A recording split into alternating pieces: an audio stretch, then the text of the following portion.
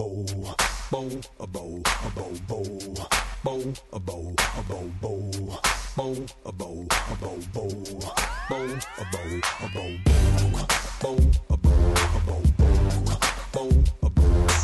everybody and welcome to the latest / greatest episode of Gaming Fix, the first best podcast recorded by 6 people internationally who met on the internet.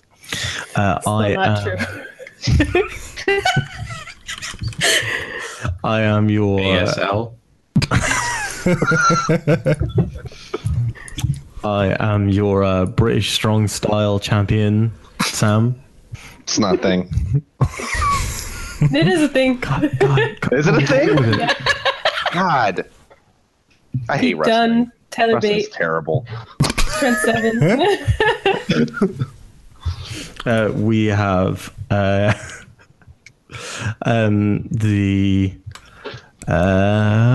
hell in a cell of Windows updates with Alex. Dude, let's not get started on Windows right now. Fuck them. Hardcore champion Allison. I still don't know anything about wrestling, so I thought we weren't. Never mind. Let's leave that one. New Japan heavyweight champion Andre. Fix.spaces the place. Oh yeah, brother. Our commissioner Erica. That's me. And the color commentator Pat. Okay. I could do that. I can get down with that. you'll settle for that. Yeah. For those of you in the know or not in the know, this is the second version of this intro we've recorded as we had audio issues, and I had time to polish up my introductions and didn't. Today, we're going to be running through the latest and greatest games to be released on multiple platforms, and we're going to talk a little bit about the ones that we have played. Everybody has brought one game this week with which to discuss. One of them is even a surprise to me, which I'm excited about. After that, we're going to have this week's quiz. I do still need to go back and update the scoring because I miscounted last week, but we will get it done. I will actually listen through and do it. I was on holiday this week, as many of you who follow me on Facebook or whatever you will know.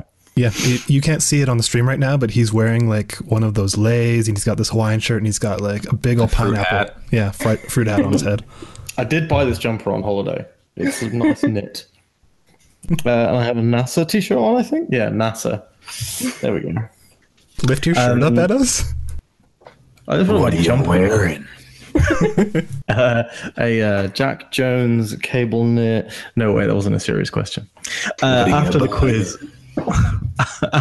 we've got this month's review item, which is Wrestle Kingdom 12, this year's New Japan Pro Wrestling Super Bowl WrestleMania Big Dog event thing. Yes. Big dog event. Yeah. That's what they call it. I didn't see Roman Reigns there. We have all watched it. And although I won't be able to stay the whole time to give my thoughts on the entire thing, because due to audio issues, recording about an hour later, I do, however, have some cool things to say, hopefully, about it at the beginning. So first off, let's talk about what Andre was talking about. Oh yeah, what you been playing, brother? Don't encourage him. Andre, I do encourage you to keep up that voice for the entire episode, No. including the quiz and the game. Shutting section. this down. The cream of the crop will rise to the top. Oh, jeez. Oh yeah.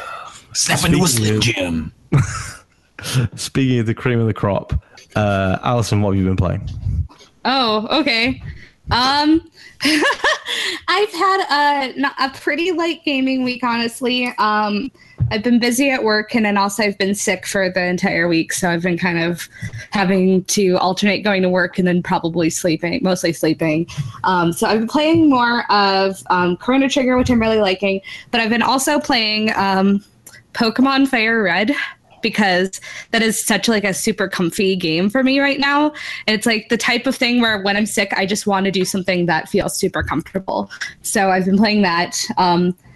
It's interesting going back to something that's that old, mostly because like you start noticing all the little quality of life improvements they've made over the years. And I mean, it's still a good game, but like getting through Mountain Moon and the rock tunnel was like extremely tedious, and getting through like one of the rocket bases I just finished before the stream, and I was like, there's 11 floors with several people on each floor that I all have to fight, and there's like no space in between these. It's a lot like more tedious. I feel like they definitely figured out later how to best pace this game, because this is not necessarily the best paced game ever, but it's Pokemon Blue is the first game I ever played, so this is a very nostalgic trip back for me. Did you play Soul Silver and those when they came out? Yeah, I did. Those are the best ones. I think those were, Yeah. I think of the remakes they did, those might have been the strongest. Yeah, I'd agree. And Gen 2 is my favorite generation. Pokemon Gold and Heart Gold are my favorite Pokemon games. So I feel like they have enough quality of life increases that like there's a lot, like the leap from Pokemon Gen 1 to Gen 2 was just like is almost astonishing how many things they added and improved upon. And then also just going from the original Gold to the DS. Ruby and Sapphire. Yeah. Go like, well, not Ruby and Sapphire, but to the engine that they're using for the DS, it works really well. Yeah. I was thinking GBA. But GBA is good too, because that's what I've been playing on, which is very, which is also very nostalgic for me. Best handheld console. I'm a fan. I've actually found a bunch of my old Game Boy Advance games, and I've been kind of playing them on and off for the past couple of weeks. And I'm like, this is a good system. There's a lot of good games on this system, and I'm glad that I own some of these games because, for example, I looked up how much my Fire Emblem carts can go for, and it is a lot of money. So glad that I bought them back in the day instead of now. So you're saying the GBA is the best handheld system? What if I spread to you the good word of the PlayStation Vita? I only better system than PS Vita. So the GBA is like a perfect system. Yes, there's nothing wrong with the Game Boy Advance. The only thing wrong with it is it could have 2 more buttons. But it's fine. That would be really nice if it had 2 more buttons and it could play like every SNES game on it. That would be amazing. Sorry. But this thing is like, honestly, this is a really well lasting system too. Because I pulled out my old Game Boy Advance or I pulled my siblings' old one out rather, and I turned it on, and it still had battery after maybe 8+ years of not being turned on. It's impressive. It still had like battery in there, and I went to my friend's apartment and I told her about that too. And so she found her old Game Boy Advance and turned it on, and it still had battery. Is this an SP or just a regular? Yeah, SP. Okay. Yeah, that's cool. OG GBA didn't have a rechargeable battery. Yeah, because I had an old that's the one I had, but I don't know where it is, so I'm using my siblings' one. But it's like it was kind of amazing. Just like, wait, this hasn't been turned on in years, and yet it still has enough battery life to play a little bit of a game. This is kind of amazing. Yeah, same. My 3DS, sometimes if I turn it off at night, it won't turn on again in the morning. Like the battery, if I put it to sleep at night, the battery won't last the night. Yep. Whereas the Vita battery life is insane. I left my Vita in a drawer for about 6 months between game releases and pulled it out, and it had like 75% charge. It's pretty impressive, actually. I like my Vita a lot, but I bought it specifically for like when I used to have a very long commute on a bus, and the screen is really bad outdoors. Like it just the glare on it is horrific. Did you have the original Vita with the OLED rather, or the updated Vita that they changed it to like an LCD? Was it skinny or fat? I don't know the Rounded comparison between the two. It has rounded edges. I bought it in Japan actually on my honeymoon. That sounds like a version 2 to me. Yeah. It does have a noticeably crappier screen. But It's not great. if we're talking, okay, this is maybe a discussion for another time, but if we're talking about greatest handhelds, do we count the Switch? If we do, then the hard. Switch wins. Yeah. It's a home console that you can take with you. That's Nintendo stuff. I was looking at this online because for some reason I was like, I'm gonna look up all these console sales because I was bored, and they listed as a hybrid console. So yeah, Yeah. that makes sense. It is not as simple and like portable as like a GBA. that's true. It's Like the taking GBA this- is perfect. taking this SP with me. It's like it's small, but it's easy. It's the screen's still not terrible, and I've actually been considering at a game store near me. They have a modded GBA that has like actually a backlit screen, but it's an original GBA, has better buttons, better everything. And I'm like, I'm really tempted to get it. It's $160, which is a lot for a Game Boy Advance, but Yeah. I kind of want it. If they put a rechargeable battery in there, maybe. Yeah, I don't know if they do. I'd have to ask them. And if it had a rechargeable battery, that might be it, and I'd have to get it. Yeah. Pokemon's pretty great though. Pokemon Yeah. is pretty great. It's I feel great about it being my first game ever because it's a type of game where I feel like I have so much like residual like knowledge of Pokemon in my head that playing one of those games is really straightforward. But I feel like if you're picking it up for the first time, you're like, wait, I have to pay attention to how many different type combinations and moves and everything. We'll get really deep with that stuff, like high level Pokemon. They Oh my do. god, it's crazy. It's insane. They get, like, Occasionally I look that up and it's amazing. And then there's also all the like super rare things that you can do too, like people who look for shinies. And then also apparently there's the thing I found out recently is that there's a Pokemon virus that only like that is super rare to get. Yep. Yep. And it can be transferred. Yeah. The first time I played Pokemon Silver, I think, I was going through, I think it was Viridian Forest, and I ran into a Pikachu and it looked all fucked. And I was like, Yeah. what's up with it? I'm just going to kill it. I didn't know. Turns out it was a shiny. It was like one of the rarest shinies. And I found out years later that's what it was. And I just was so sad. Oh, I love that your first instinct is like, oh, this is a fucked up looking Pikachu. Time to kill it. It was- Yeah, like how were you not like, I need to catch this thing? Yeah. I don't think I meant to, but I think I ended up doing it, and it gave a lot of XP, and I was like, oh, all right, that's cool. Speaking of giving a lot of XP, Andre, what have you been playing this week? Well, since I was keeping with the theme of Wrestle Kingdom 12, so I brought an anime fighting game. I'm giving the people what they want, what they come to this podcast for. I have been depriving them. Oh no. We're gonna talk about Dragon Ball. Oh no. Pat, what have you been playing? Pat? No. Are we talking about the end of Dragon Ball Super? Are we going to just spoil that right now? The end of Dragon Ball Yeah. Super is like awesome. Like it kind of goes on for like a really long time. So like 4 minutes left, and then there's like 6 more episodes, and like this is like 2 hours. What are you doing? We're gonna talk about Dragon Ball Budokai 3. That's a good game. I fuck with that. The DLC, the first DLC for Dragon Ball Fighters, dropped with Bardock, or AKA Dad Goku, and Brawly, AKA Green Goku, dropped, and it's pretty good. Bardock is really cool and kind of like the perfect character for me. He goes Super Saiyan, which I didn't know he could do. Apparently that's in like a spin-off thing where he like goes back in time and then goes Super Saiyan and beats like Frieza's ancestor in a fight. And then that's why Frieza's scared of Super Saiyans, apparently. Dragon Ball's weird. it seems like a lot.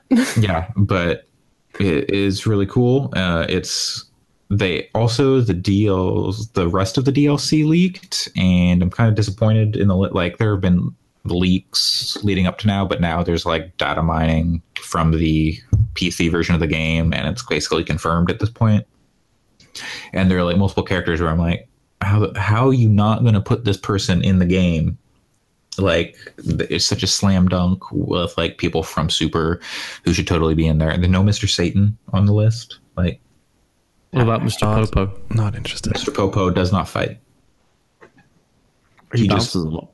He just stares menacingly at people and is like, if you destroy the time chamber again, you will be banned.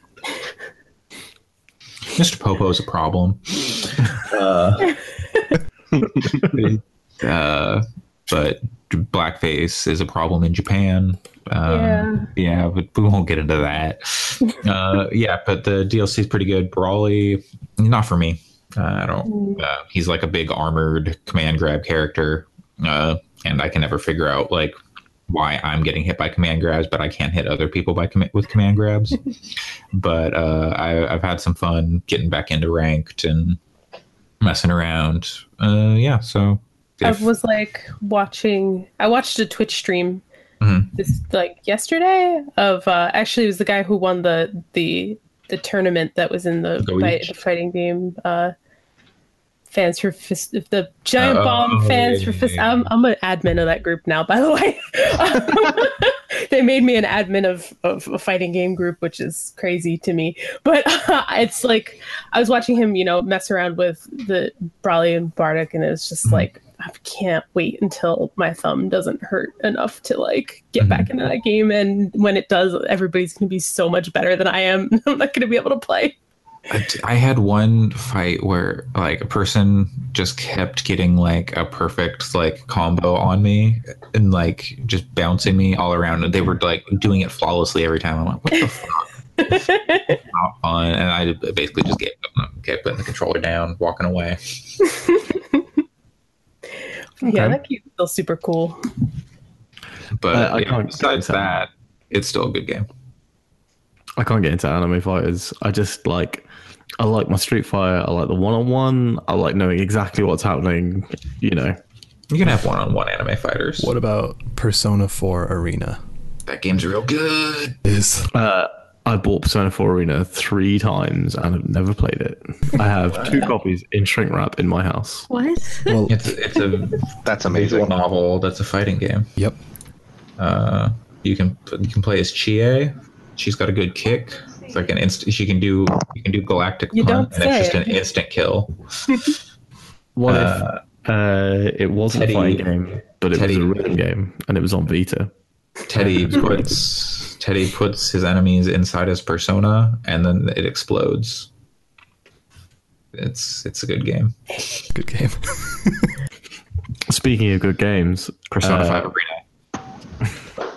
Yeah, that would be a good game. Erica, what have you been playing? Oh, I'm about to shit on this game. Good games.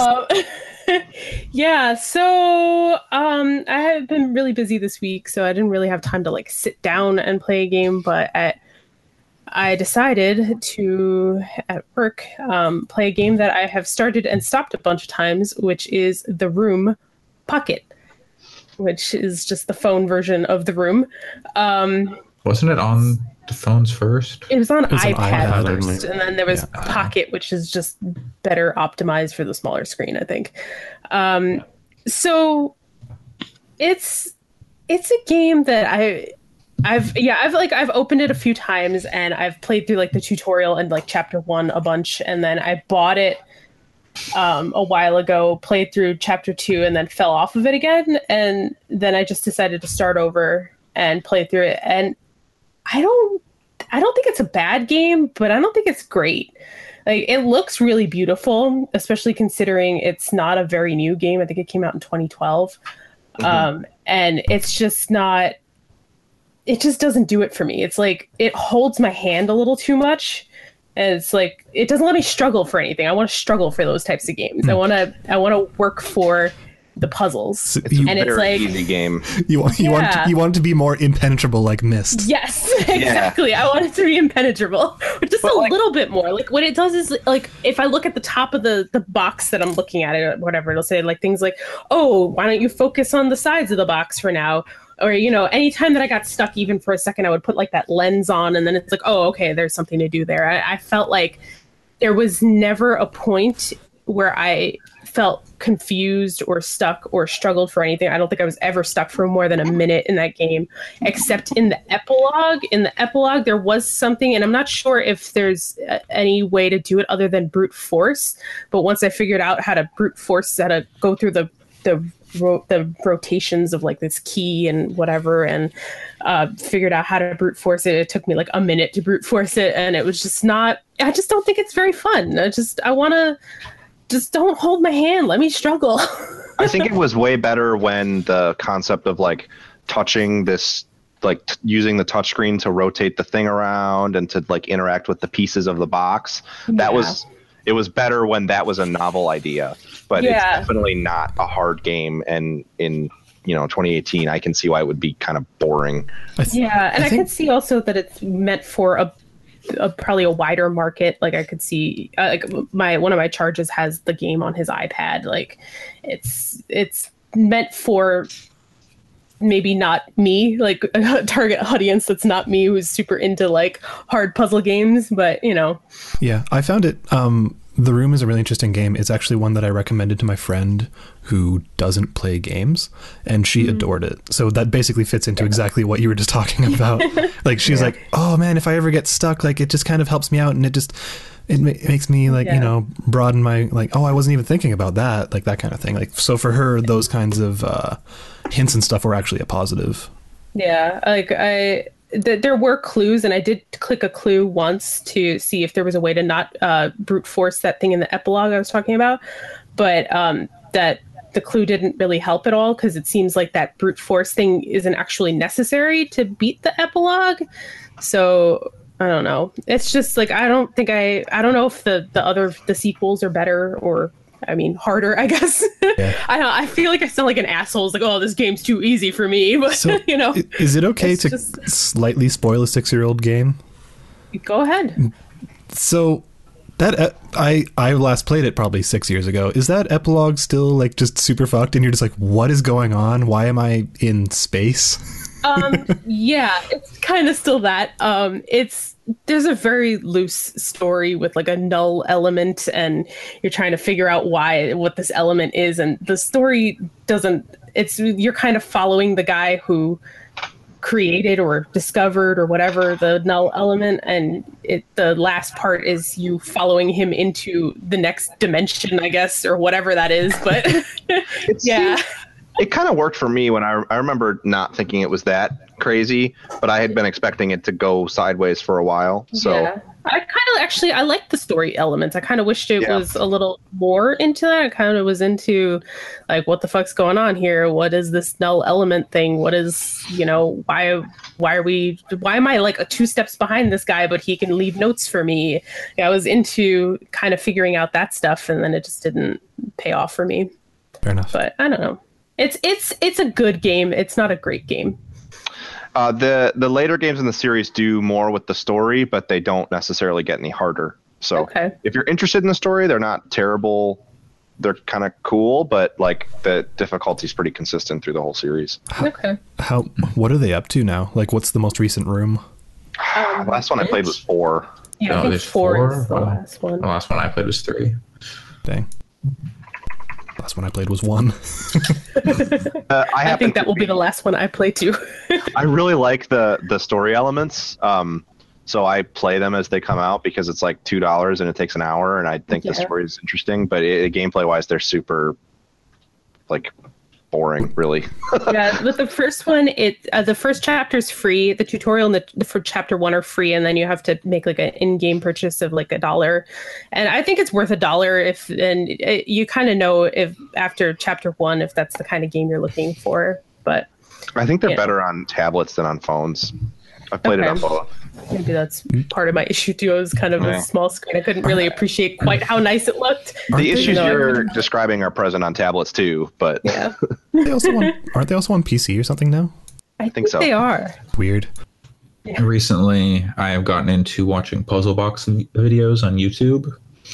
So it's like, I don't know, maybe that's something you could get into as puzzle boxes if you want the room, but it's not hard enough for you. And Yeah, like, it also led me down like a road of watching like magic videos. Not like magic videos, like sleight of hand, like magic tutorials, and like there's a Penn and Teller show called Fool Us. Now I'm just watching like those clips on YouTube. That show is so good.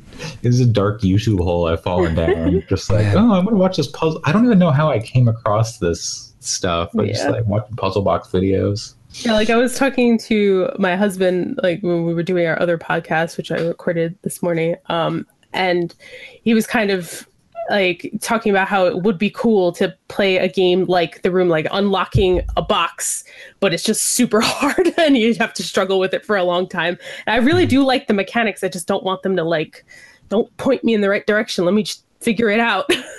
Have you ever done a escape room? Yes, I did one. Xavier and I did it for our anniversary one year. It's pretty fun. We got out. Would you That's good. Would you recommend an escape room over The Room? Yes, it was more fun and it was harder. I will say the escape rooms are like a super fun thing to do a time. Yeah. But as someone who has done a lot of escape rooms, they're all kind of the same. Yeah, I would recommend if anybody's in New York, Escape Games NYC. They got some cool rooms. Cool. I think Nintendo was touring around with like a Zelda themed What? one. I need They to do were, that. yeah. IGN did it. Cool. Interesting. Yeah. Well, speaking of things that are interesting, Pat, you've been playing something cool this week. Yeah, so I've been playing this game Golem Gates that I don't see anybody talking about at all, which I think is kind of weird because it's pretty cool and interesting concept anyway. So it's been in early access for a while. I hadn't touched it in a long time. It just came out early access this week. So I was like, I should check and see where this is at. And it's a pretty cool game. It's on sale for 20% off right now, which is a pretty good price for it. And it released in a very stable state from what I can tell. So early access issues are pretty non-existent. But basically at its core, it's an RTS, and it's very much an RTS first. So it's got the mechanics I'm about to talk about, don't overshadow that. But it's an RTS with kind of card playing mechanics. So you have a deck that you can customize. There's around 100 different cards in the game. So you build a deck, you draw a starting hand, just like if you were playing Hearthstone or something like that. And then you have an energy resource that goes up over time that, allows you to play your cards. And then you control them as the cards are like units, buffs. There's some that let you manipulate your deck to draw more cards. Defensive structures like towers, traps, and you play them, and then you control the units like you would in an RTS. You click on them and right click to move around and stuff. The game is focused around, in single player, it's always focused around destroying these Golem Gates. And then in multiplayer, each player has they're called harbingers, like an avatar that you're trying to kill that can be moved around the map and stuff. So the deck mechanic is less, it's not really like RTS Hearthstone. The deck mechanic really exists more to eliminate build orders, which is sort of the make or break. You're either going to love or hate RTSs based on how you feel about the concept of build orders. Some people like the watching people try to be as efficient and as possible with their mouse clicks to have the most clean build order, which is in games like StarCraft is the concept of I build this building, then spawn these units, then build this building, then spawn these units, then buy this upgrade. And it's very it's been mined to death. So it's StarCraft 2, you know what the optimal build orders for each thing are, you know what build orders counter other build orders. So a lot of people enjoy it. I think that, I'm not really educated enough to make a strong critical argument one way or another. I find it super boring, and I have never liked anything beyond like campaigns in RTSs because I can't handle how stale I feel like they are to watch. But anyway, Golem Gates kind of tries to get away from that by sort of randomizing when you have access to things a little bit. And it seems really cool. I haven't played tons and tons of hours of it, but I played the first like third of the campaign and looked at a little bit of the multiplayer and stuff. There's no microtransactions. You unlock new cards through play. You don't start with all of them. But it's a lot of fun. It also has a really, really, really awesome art style, and the music is pretty cool too. I feel like I haven't heard anything about this game until you said, "Hey, I'm playing this game. Is anybody else playing it?" Yeah, the same to me. Yeah, it's pretty weird. There's been like zero coverage of it whatsoever. I remember seeing it in early access months ago, and what's odd, the reason that I find that so odd is that it's very competently made. Like you'll be able to tell really quick whether it's for you or not, and it's not going to be for a lot of people. I can't say everyone should go out and play this game because it's like pretty hardcore. It's not really based on APM at all. I'm looking at it on the stream right now. It's like really pretty. I would say like if the art style appeals, the art style I think is going to be the make or break for a lot of people. If the art style appeals to you, you'll probably get into it because it's hard, but it's not, the campaign is meaty enough that even if you don't get into multiplayer, it's worth it to see the campaign through. But there's very little storyline.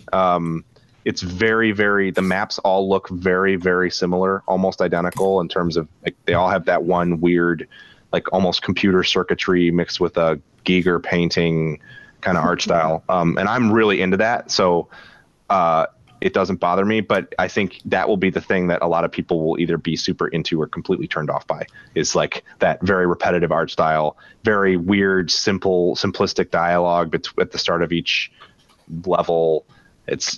I think it's really fascinating, but I think a lot of people would find it kind of esoteric and hard to understand or enjoy. Okay. I think the only news article that I could even find about it was from CBR, and it's because some guys who worked on the Marvel Cinematic Universe are part of the design team for it. Interesting. Yeah, I didn't even, that would make sense. Like the art in it bears some resemblance to some of the stuff in the Thor movies. Interesting. So, Alex, I understand that you don't have a game to talk to us about this week, but you have something more interesting to talk about. Yeah, I do have something to talk about. Whether or not it's more interesting is up to you guys. So for a world exclusive, for the first time on a podcast ever, rather than talking about a video game, I'm going to talk about a news article. What? We'll see if it is every week. Sorry, I should rephrase. It's not necessarily a news article. It's an opinion piece. So bold move. We'll see if it pays off. Yeah. So let's buckle up, motherfuckers, because this is, I don't know, I don't want to be too political, so we'll stay away from the politics of it. But yeah, I didn't play any games this week. Again, sorry. We're in crunch. I don't know if I'm going to be playing many games over the next month. But this article came out. It's probably about a 10-minute read. And to give some context to it, GDC happened a few weeks ago. Or was it last week? I can't actually remember. But so for those who don't know, GDC is a big conference that happens in San Francisco every year. It's the Game Developers Conference.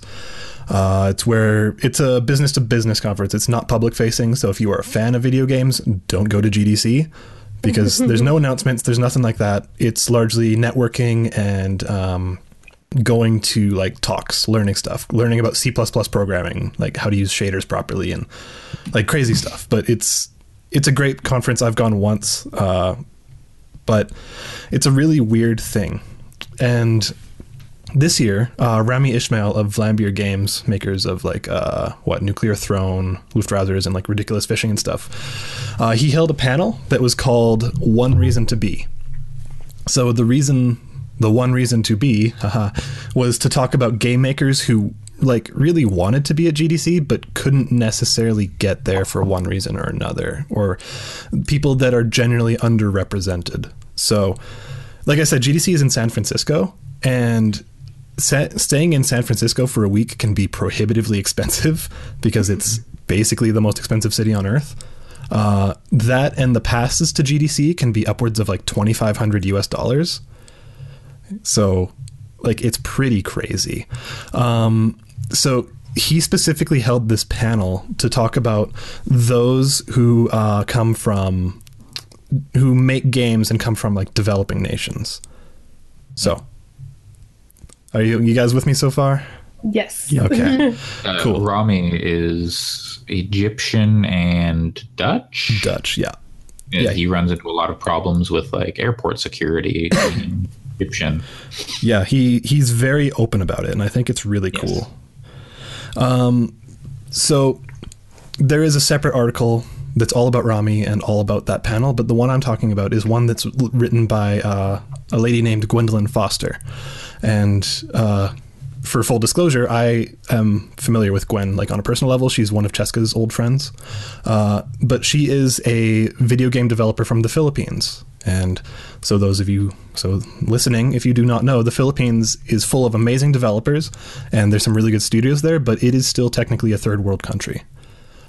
So you'll usually find that there's a lot of outsourced developers there rather than developers making games for themselves, or like, self-started indie studios or anything like that. So Gwendolyn has been making games for years. She's a really good programmer, like really, really highly respected in Southeast Asia for being both really good at computer science, but also in promoting indie games in the region. So when I was saying that there's a lot of outsourcing, she's one of the voices for indie games within not just Philippines, but Southeast Asia. So you have Vietnam, Laos, Thailand, etc. She's the creator and director for like the IGDA, if you're familiar with the IGDA, which is International Game Developers Association for Southeast Asia, and she started game developer associations in the Philippines and stuff like that. You can find all this in the article. I won't go too much into it, but Rami directly invited her, paid for her flight, paid for her GDC pass, and paid for her lodging because he really wanted her to be a part of that panel and have the voice of someone like that come out and be heard by people who generally wouldn't listen to it, which is pretty amazing, honestly. And she was 100% ready to go.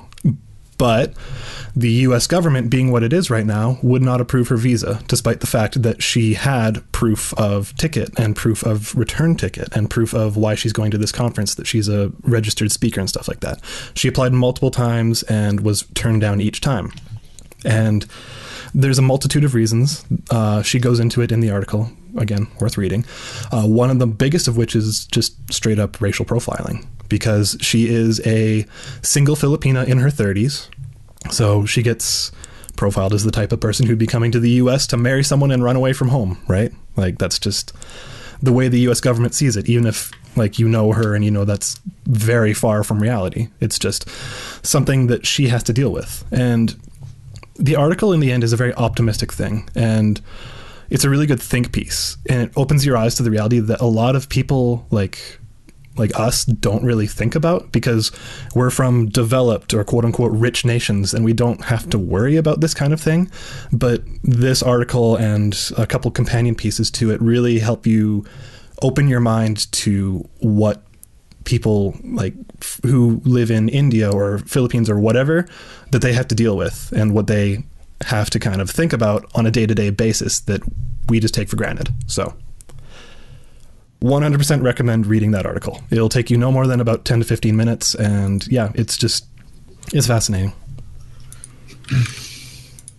Excellent. Thanks for bringing that one up. Yeah, I haven't read that article because I was pretty unplugged this week, but it is something that is on my reading list. Yes. So I think let's get back to dick jokes.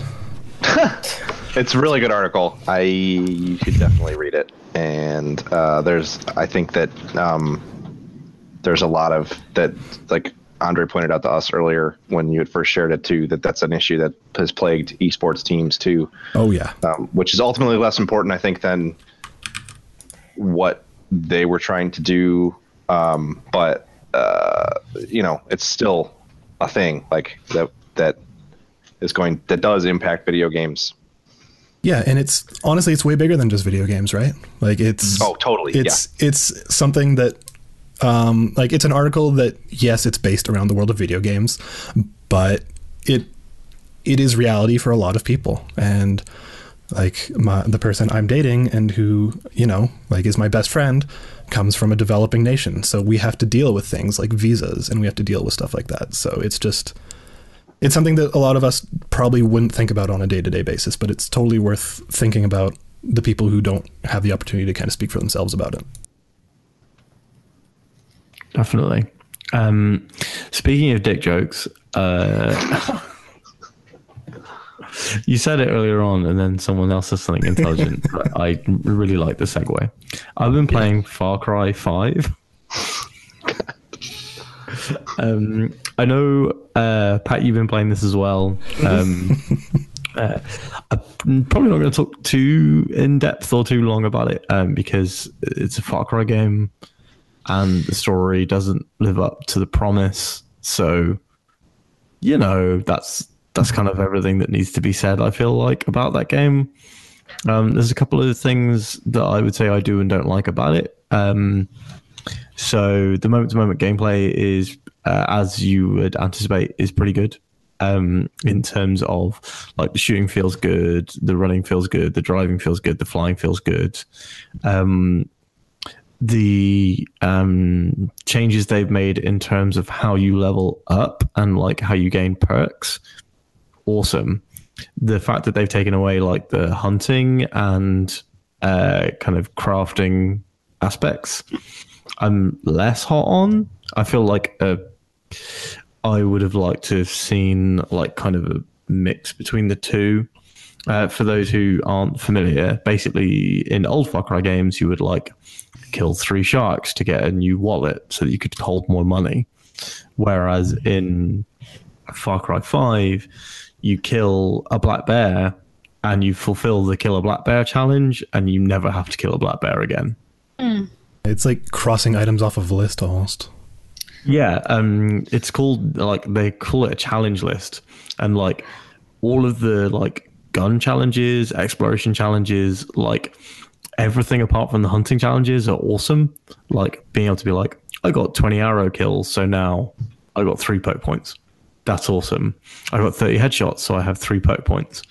And like you can play in certain ways that maximize your poke points and make you more powerful more early in the game, which is really cool.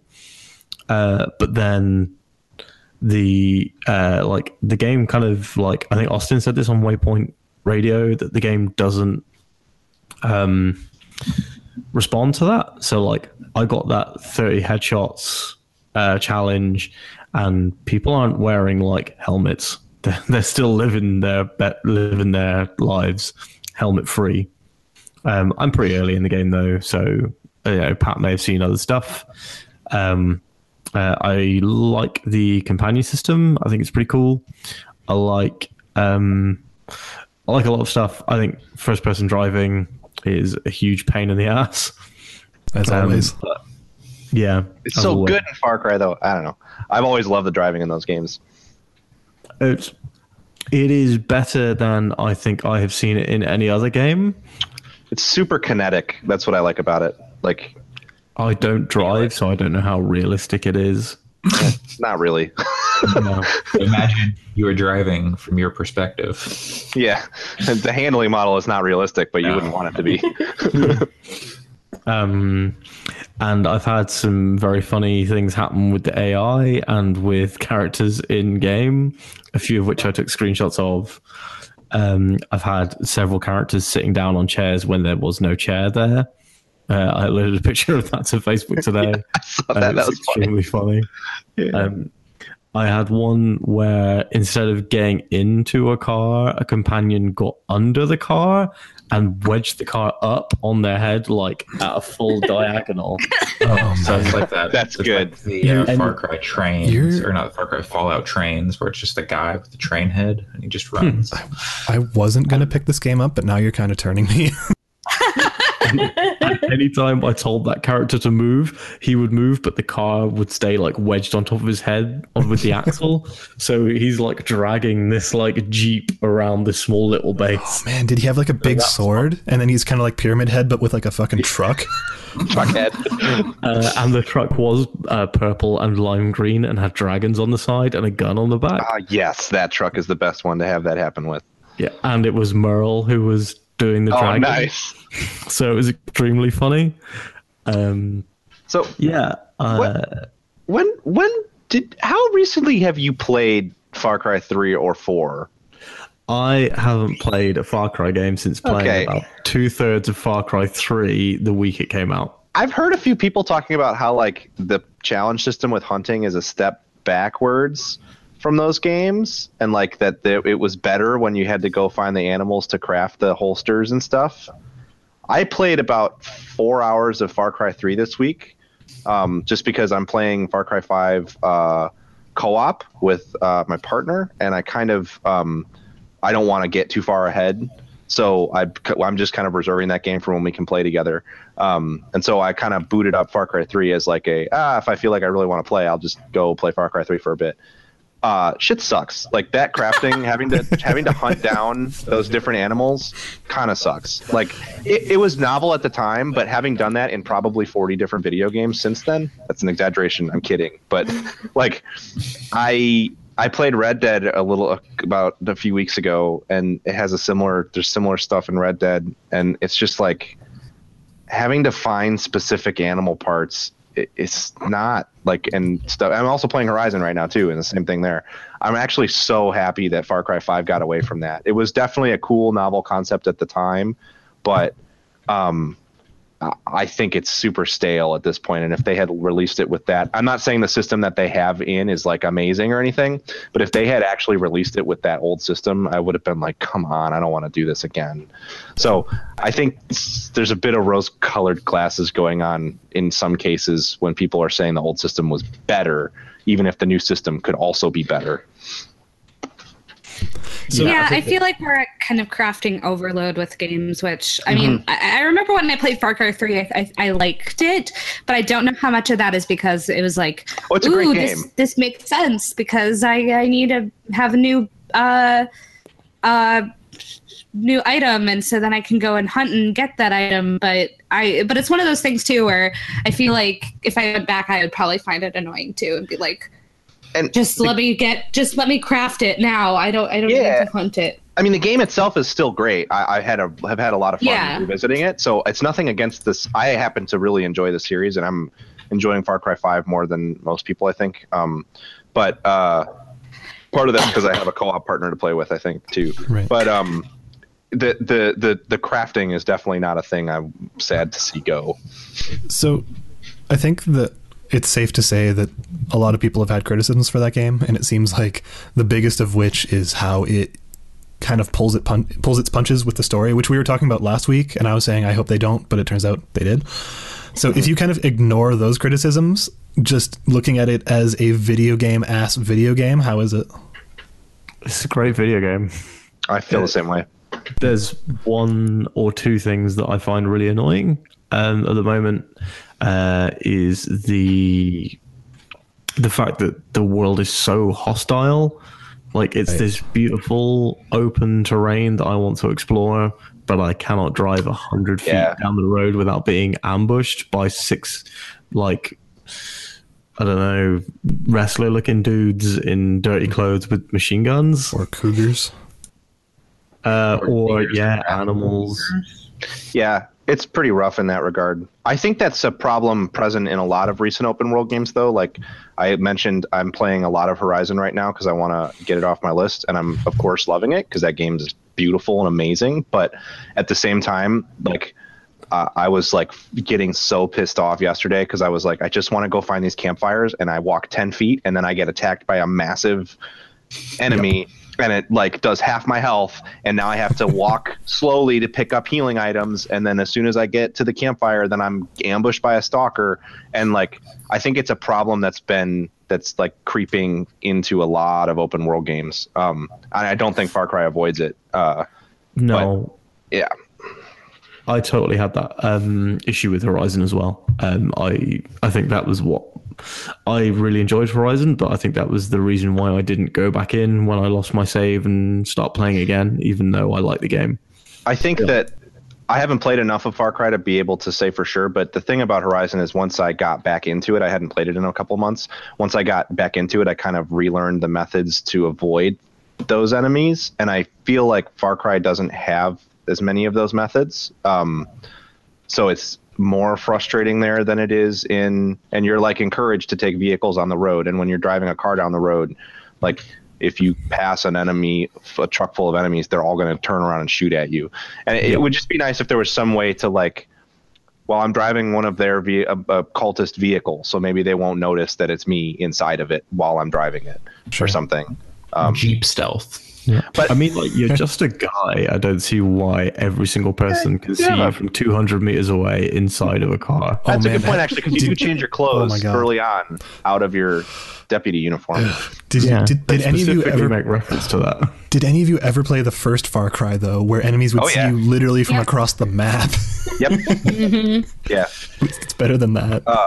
I will say that I think that Far Cry 5 is like I think anyone who's disappointed with it, it's totally valid. I'm not necessarily trying to like apologize for the mistakes that it makes, because it definitely does pull its punches narratively, and there are some things mechanically that haven't evolved as much as you might like. But I have seen more armchair game design with this game than I've seen, I think, with any other game, any other major release. Like the amount of like, well, they should have done this, they should have done this. Like, I love Waypoint and I love Austin's criticism, but listening to his discussion, I think his review is actually a really good read. But listening to his criticism on the podcast, I was like, dude, go make a video game then.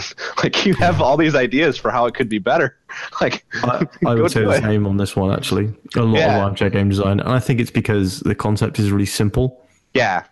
There's a few things that I personally would change about it.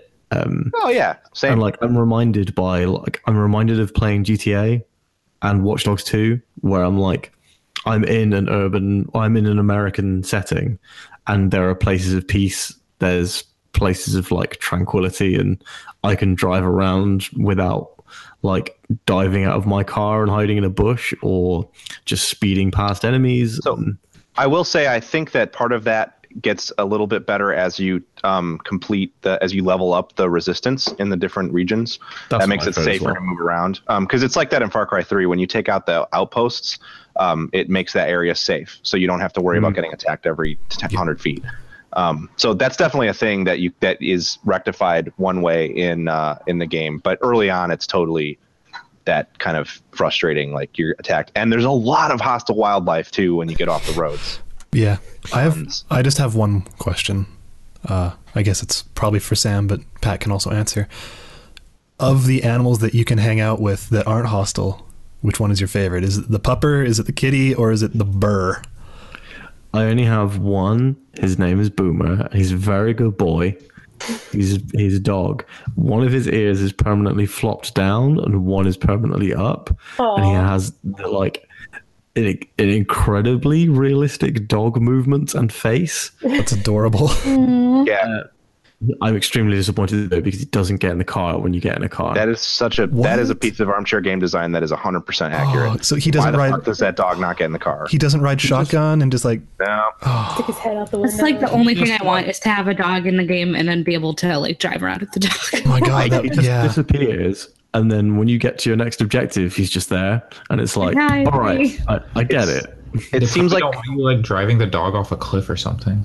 But you can shoot the dog. You can shoot all kinds of dogs. What the fuck? Yep. I just looked up the ending for Far Cry 5, and well, I'd rather not know, even though it's not great. As Austin was mentioning it on Waypoint Radio, he mentioned I was curious, and I don't detest that as well. As long as it's better than the ending to Far Cry 3. I don't think it is, but I don't think it is. I think that I think it's interesting that people and again, I don't mean to suggest that like everyone should lay off, but it is interesting that like none of the Far Cry games have ever had a good story. From the first one to now, Never. There's never been a good story in a Far Cry game. And so I think it's kind of funny that this one, I know that people are like disappointed because it could have been so much darker and like more meaningful and like had something political to say, which I would have loved. But like Ubisoft, there hasn't been like a great story in a Ubisoft game aside from maybe like Watch Dogs 2 and some of the Assassin's Creed stuff. Yeah, I mean, I'm an Assassin's Creed fanboy, so I think that has a cool story. But like most Ubisoft games don't have compelling stories. They're not a great narrative developer, so I don't know. I think it's interesting that people are so disappointed in it when I don't really know why you would have expected it to actually be super good anyway. I think you're totally right. But I think, especially with the Far Cry series, there have been some of the best characters in video games, like especially for like action-y kind of video games. Like I still think good characters. I still think Voss is one of the like ultimate characters from one of these kinds of games. And they, I guess, I really even if the story wasn't good, they could have at least like tried to do something interesting with it, and they don't really like setting a Far Cry game in like the US. That's like kind of interesting inherently, but because it's been like you're going to these exotic locations and dealing with native peoples and whatnot, but it's kind of still the same like, for me. It's true, and it's Ubisoft is French, so or I don't who even develops Far Cry. Is it a Canadian studio? I don't know. It might be. Like it's just kind of such a like both sides, middle of the road like story that it's like not trying to do anything interesting. Like if it was just like a bad story, that'd be something else. But it's just kind of like they so actively try to not do anything interesting. Yeah. That I think that seems to be more of the problem that I'm picking up from people. But I think what the story we all want is also really difficult for a publicly traded company to do. Yeah. I also think it's difficult. Interesting story, and it sounds like they didn't. I don't mean to suggest that this isn't like a nationalist thing. I think anyone has the right to try, of course, but I think it's also hard for a Canadian studio. Probably, like I would imagine if I was making, like if somebody said to me like make a game about the political state in the UK right now, I would be like, I don't know, I'm not really equipped for that. Yeah. And Canada's a lot closer to here than the UK is to me, but make still I can see how that could be challenging. Make Yoko Taro make a game about Brexit. Right? Yeah. He already has. Again. That's actually the first near. Yeah. But I can see how that could be another layer of complexity, even though I don't think that's an excuse either. No, I think there's a lot of reasons why Far Cry 5 didn't pan out as like Game of the Year amazingness. I do really think that they don't stick the tone.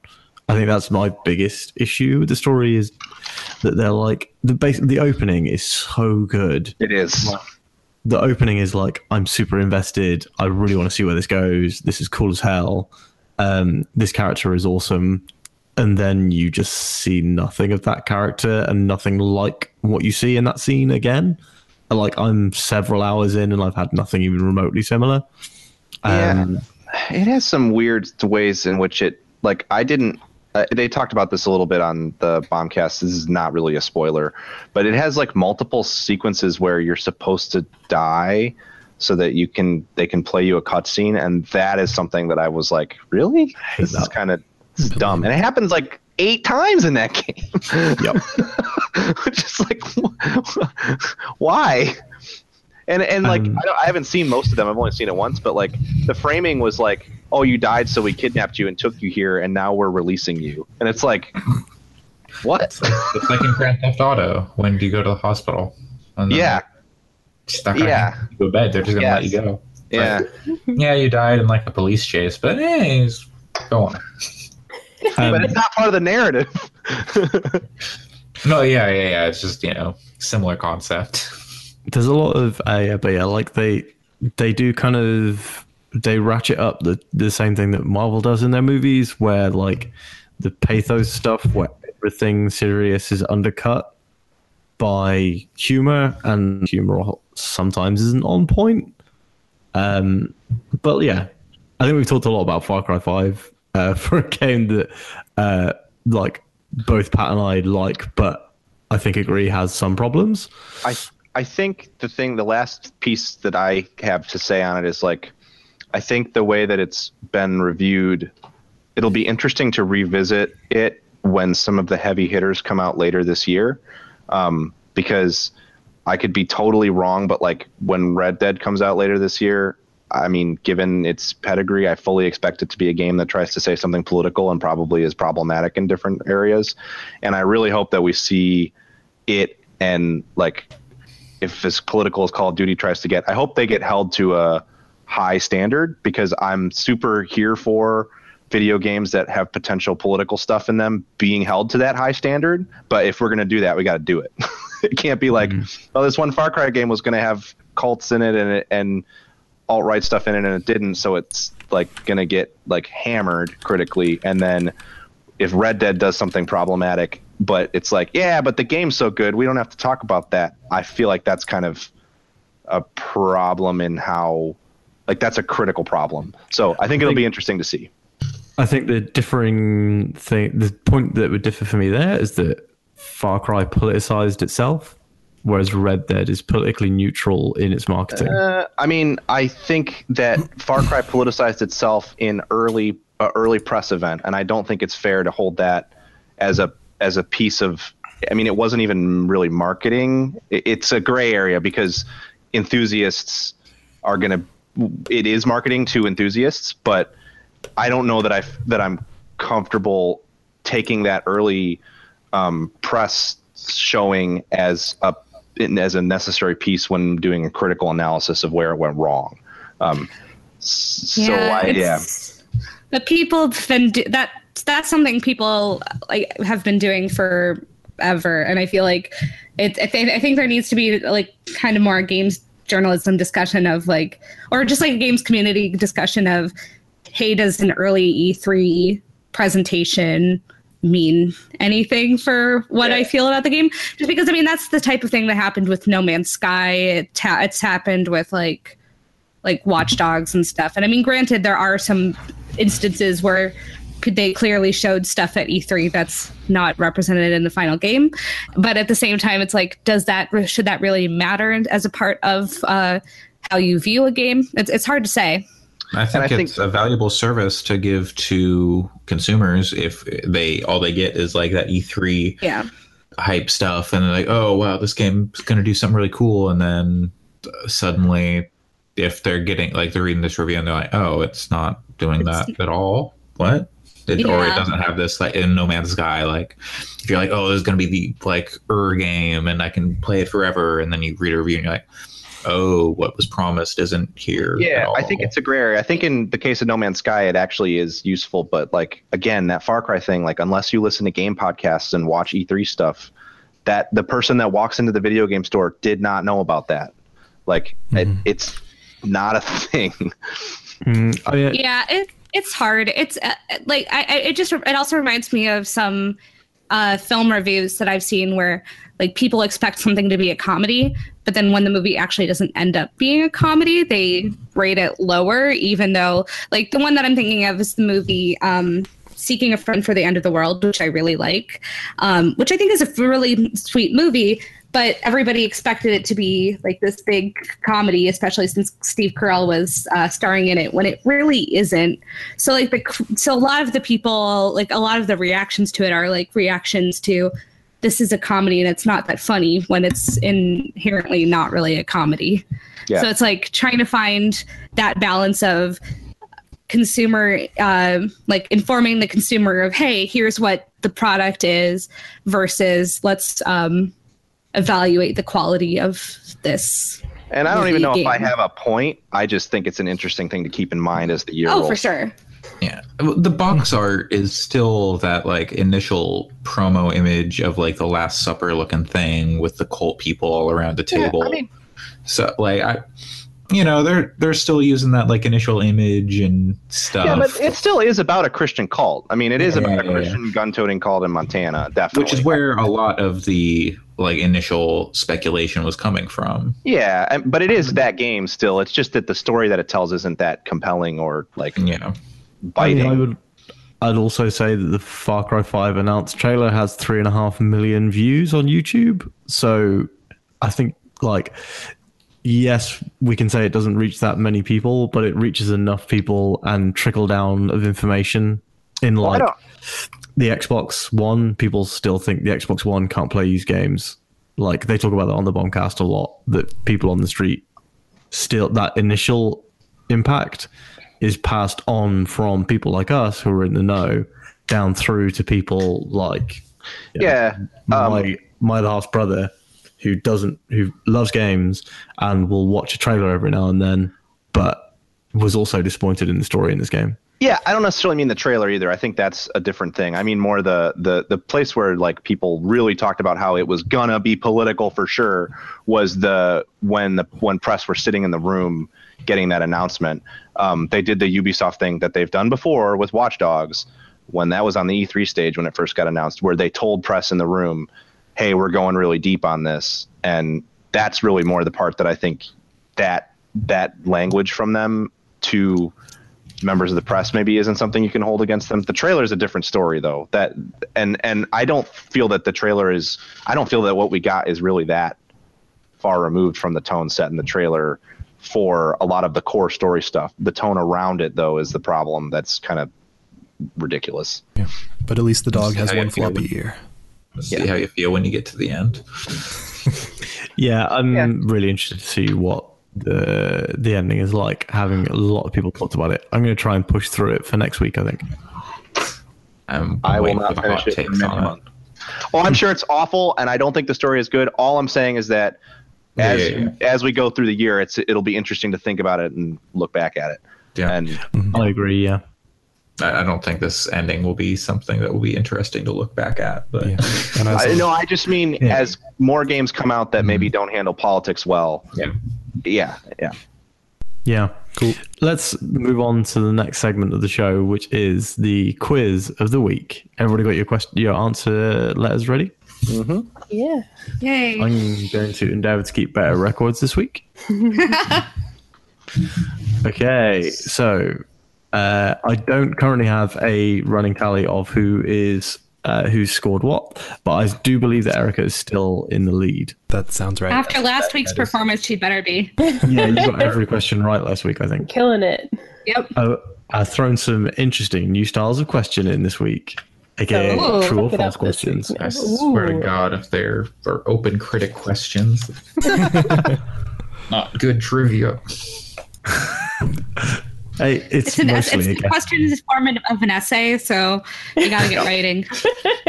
You've got 30 seconds, 500 words. What's the name of the friendly bear pal in Far Cry 5?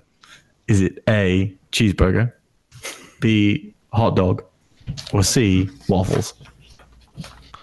Everybody ready? The fact that one of these is true makes me really happy. 3, 2, 1, show them. Everybody put A, you get it correct, so that's everyone. Yay! Thank you to Pat for announcing that at the beginning of the podcast. That's the only reason we knew. Well, I knew. True or false? Golem Gates is an early access game. Wait, which is true? Which is which? Is it has been early access or it is currently? Is currently.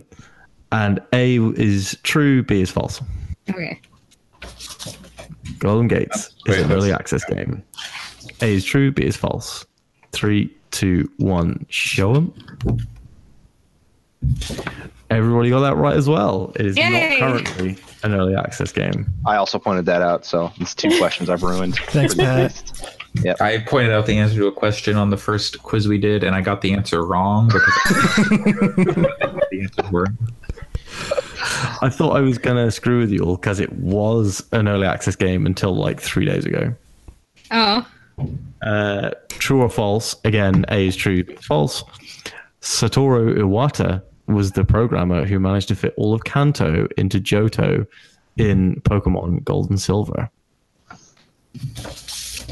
That's 3, 2, 1. Show 'em.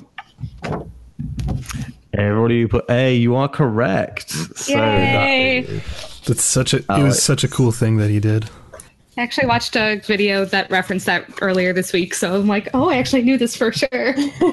I've mentioned it in a podcast earlier, not this one, but in a previous podcast. Iwata was amazing. That's so cool. Rest in peace, Satoru Iwata. Definitely. He was a rad dude. He's a very rad dude. The next question coming direct to you is the original Room was released for iPad in which year? A, 2013, B, 2012, C, 2010. Everybody ready? 3, 2, 1, show 'em. Everybody put B. You get a point. So that's everyone but Andre. I gave that one away. I forgot the order again. Man, it's weird Final question. when you're actually awake during the podcast, you can actually like pay attention. That's helpful. It's weird. Yeah. So my final question is, because I didn't know what game Andre was going to talk about, I made a rough guess and thought Ni no Kuni, because I figured he's probably still playing it after last week. I gave a hint last week. I don't know. I said I was playing something for this week. Also, I completely forgot to mention I played like 13 hours of Steam World Dig 2 while on holiday. It's a very good Oh, that's game. such a Game good game. is so good. I love that game. So what is the name of the protagonist in Ni no Kuni, The Wrath of the White Witch? Is it A, Barry? Is it B, Oliver? Or is it C, Thomas? I also accidentally I was gave hoping this. you were going to ask a question about Hot Troit. I actually was going to ask a question about Hot Troit, and I had it written down, and I decided it wasn't funny enough. Okay, so let's see your answers. 3, 2, 1, go. So everybody put B. You are correct. So that looks like everyone but Erica. Erica didn't have another having clean a bad sweep. week. Wow. It looks like Erica, you missed 1 question out of 5. No, 2 out of 5. Yeah. But Alex and Allison got all 5. Hey. Well done, everyone. Yay! So no news this week. No news is good news, some would argue. I don't think there was any big gaming news this week, actually. I didn't catch much. But again, I was offline most of the week on holiday. What did I miss? Anything interesting? Any new No Man's Nintendo Sky's dicks? getting a expansion, if you care about that. No Man's Sky coming to the Xbox, but that's a different podcast because today we're talking about. Yeah, I have a news item, but I'll give it to you next week. Ooh. Today we're talking about wrestling. Yeah. Specifically, Wrestle Kingdom 12. Yeah. Erica, would you like to introduce a little bit of, talk a little bit about the show? Sure. So Wrestle Kingdom is kind of the Super Bowl of, or the WrestleMania of New Japan Pro Wrestling, which it's their big show of the year. It's like right after New Year's, and it's kind of just sets things up for what's going to go on the rest of the year. And usually every title is on the line, which it was the case this time as well. And it's just a fun time. Super long. Yeah, it was long. Yeah, it was long. That's our review, everybody. Thanks for listening. Yeah, thanks for listening. So we all watched it. Yeah. Were all of us fans of wrestling beforehand, or were some of us not? Yeah, let's go through talk go about our ahead. wrestling. Alex, why don't you start? What's your experience with wrestling? Prior to this, I had watched a little bit of WWF when I was in elementary school, just because it would be on at Friends. And at age 9, I was like, this is super not for me. And I never really watched it up until watching Wrestle Kingdom with y'all. Yeah. I have watched WrestleMania 17 about 9 times. 9 times. my university pals and I would get drunk and watch WrestleMania 17. So that also ages me, if anyone's interested. Why? Oh, WrestleMania that's 17. because the main event was Stone Cold Steve Austin and The Rock. Oh, I did Yeah. see that actually. I did see that. Yeah. Okay. Oh, So was we that Stone Cold's last match? Yep. Yes. Yeah. That was the anniversary of his last match was just the other day. Then it's So- WrestleMania X7. All right, it's not 17. Oh, They got sorry. very serious about it's Please. X7. So we used to set up 2 TVs in our living room and have a Burnout 2 crash party on one and watch WrestleMania 17 and drink on the other. You guys knew And that how was to our live. pregame. So yeah, that and I watched every appearance by Stephen Amell in the WWE on YouTube. What about New Japan? He's in Ring was of in- Honor. Yeah, he was in Ring of Honor. I did not. I decided to watch that after the first one was kind of enough. Yeah, he's an official member of the Bullet Club. Wow, that's pretty cool. He's got a shirt that says Vigilante Club on. It's pretty cool. It's a nice shirt. Can I buy that shirt? You can pro wrestling tees. They don't pay us. Stop saying that. Yeah, that's how you know that Sam's not that into wrestling, because he asked the question, "Can I buy that shirt?" You can buy every shirt. You can buy everything. They'll sell you the belts. They'll sell you everything. Also, I'd like to point out a few things, but I'll let everyone go first because I am going to probably have to drop off soon because it's almost 1 a.m. Allison, what's your background with wrestling? This is literally the first time I've ever seen any wrestling. I just never grew up with it. None of my family watches wrestling. I didn't know any friends growing up that watched wrestling.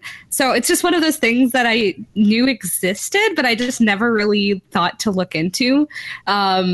Mostly just because I have no idea how I would have gotten into that. Yeah. So yeah, this is the first time I've ever seen any wrestling, which is like a wrestling senpai to get you into it.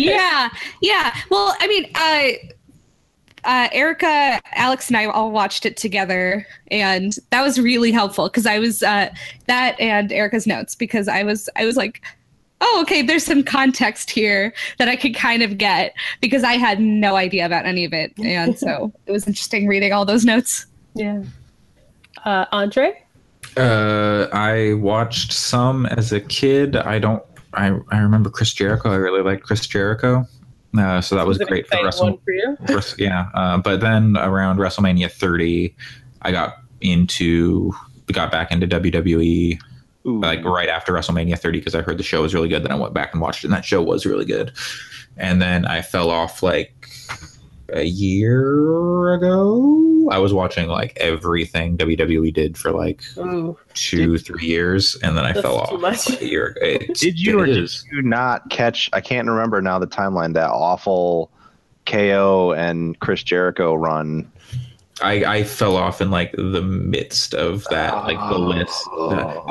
It was a good thing at first. I fell off right as their friendship was deteriorating. It did not end in a good way. It was a bad storyline. I convinced some friends to watch WrestleMania 32. I think it's a good one. It was the one. I don't think, or was it? It was one of them where which one was it? It was the one where John Cena couldn't wrestle, but he saved The Rock from the Wyatt family. Oh, this is 34. I think it's 30. It might have been 31. I don't know. The WrestleMania is so hit and miss. I'm gonna watch this year though because Daniel Bryan. Yeah, Pat. Yeah, so I grew up in a house where like wrestling was not allowed, and was told it was stupid, like for most of my youth, and so I like didn't even look at it until I was in my 20s, and then Giant Bomb actually got me into checking it out. So I was like, wow, they're going to do a wrestling podcast, and I really like these guys. It must not be as stupid as I think. And then I got like super hooked. That was around, I don't know, whenever that podcast started, which I think was like 4 years ago. It was before WrestleMania 30. Sorry, you're talking about the Power Bombcast? Yes, the Power Bombcast. I got like super invested, and I went back and watched Monday Night War. I watched a ton of old WrestleManias. One of my best friends is a huge wrestling fan, so as soon as I got into it, he was like, let's watch all this wrestling. So I just immersed myself and watched hundreds of hours of wrestling over the course of a couple of years. Now I tune in for the big pay-per-views. I keep a network subscription because I like to go back and watch old matches sometimes. I'm pretty meh on WWE's product right now. I think WrestleMania looks like it could be good, but this is the first time I've ever gotten into any kind of wrestling outside of WWE except for watching Shinsuke Nakamura matches. But I never have watched a full pay-per-view of New Japan or any other Japanese wrestling or any other non-WWE wrestling for that matter. I've got some DDT videos you need to watch. So I'm actually a fairly new wrestling fan, despite it like being my whole life now. But yeah, about a year ago-ish now, I got really into New Japan. I was never a WWE person. I had friends who were into it, so it was kind of like in the background. Like I kind of knew who some of the big guys were, just not. I wasn't really like a big fan or anything. I wasn't watching it at all. But I've seen probably the last 7 Royal Rumbles because my husband was really into wrestling as a child and then fell off, in like high school age-ish, and then got back into it. And so we were kind of watching the pay-per-views, and while we were dating, I was like, oh, the Royal Rumble is actually super interesting because somebody new is coming in every 30 seconds. It's a minute. 90 seconds. And so, that held my attention a lot more as somebody who didn't care about that. And so I've watched all of those. And then New Japan, I heard there's a wrestling journalist, Dave Meltzer, who he's like, he's been writing about wrestling like forever. He's like up there in terms of people who have written the most words ever because he puts out a newsletter on like pretty much every wrestling show every week. And he gave Kenny Omega and Okada, they had a match at last Wrestle Kingdom. He gave it 6 stars, and his rating is out of 5 stars. So that interests me. I decided to check it out, and then he gave another match is 6.25 stars because he said it was better than that one. So I was like, oh shit, okay, maybe there's something here, and it turns out there's something there.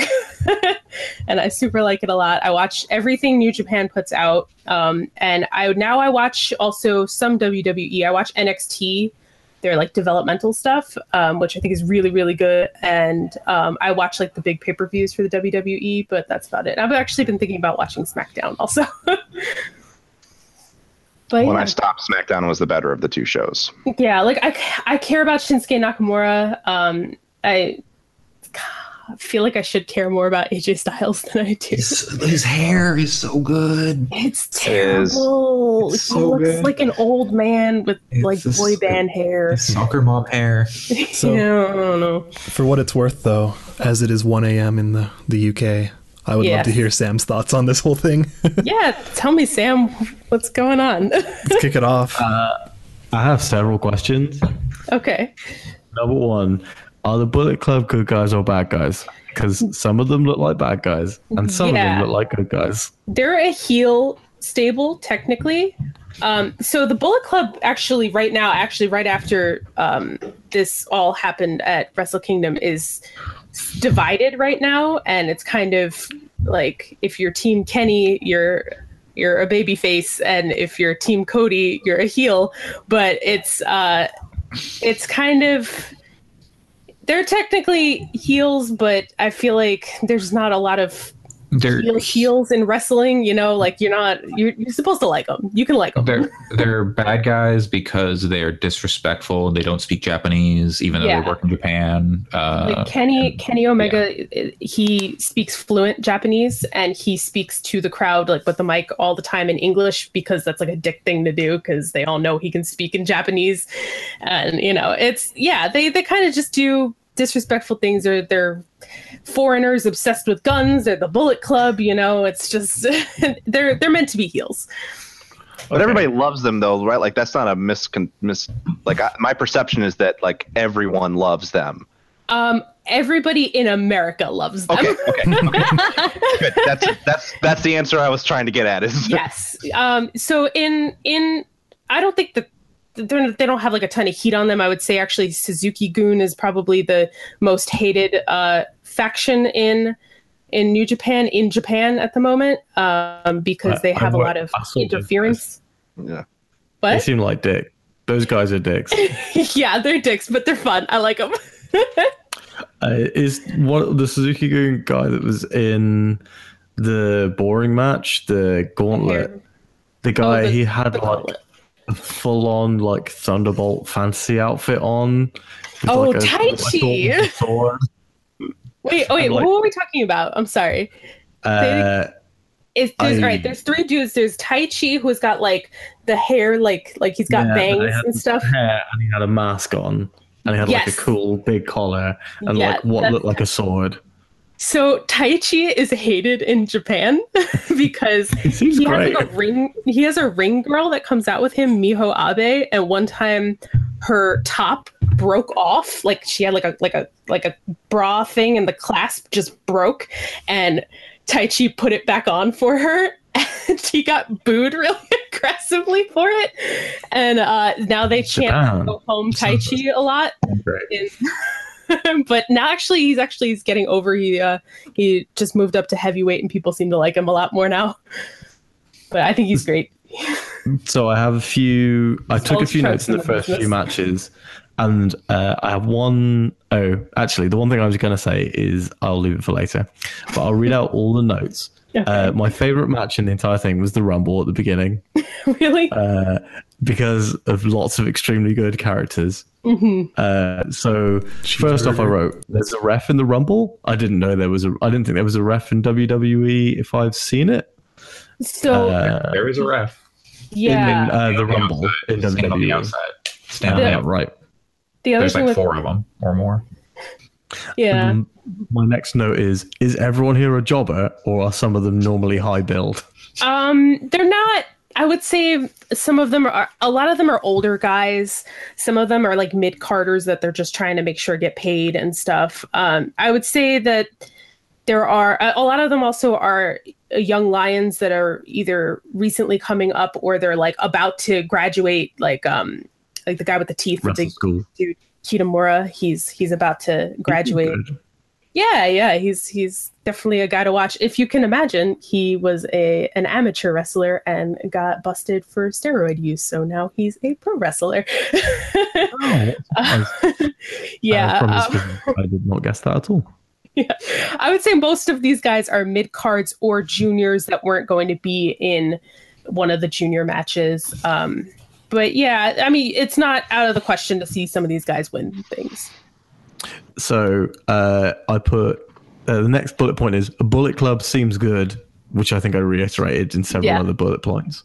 It's good. Lots of mask ripping here. I feel like there's a solid 2 minutes of people trying to take each other's masks off. I feel like is very important. And I don't know stuff. I don't know about Japan, but in Lucha Libre, that's like incredibly disrespectful. Yeah. That's like the worst thing you can do. It's true across wrestling, as I understand it. Yeah. The other thing too with masks is like, especially in Lucha, if you keep your identity hidden long enough, if you have a mask versus mask match, you can draw a lot of money for it because like that's gonna essentially tell everybody who you are, so you can get a big payday for a mask versus mask match. There was a real good bit in WWE where Hornswoggle ripped the mask off El Torito, they were both like minis, but then El Torito had another mask underneath his mask.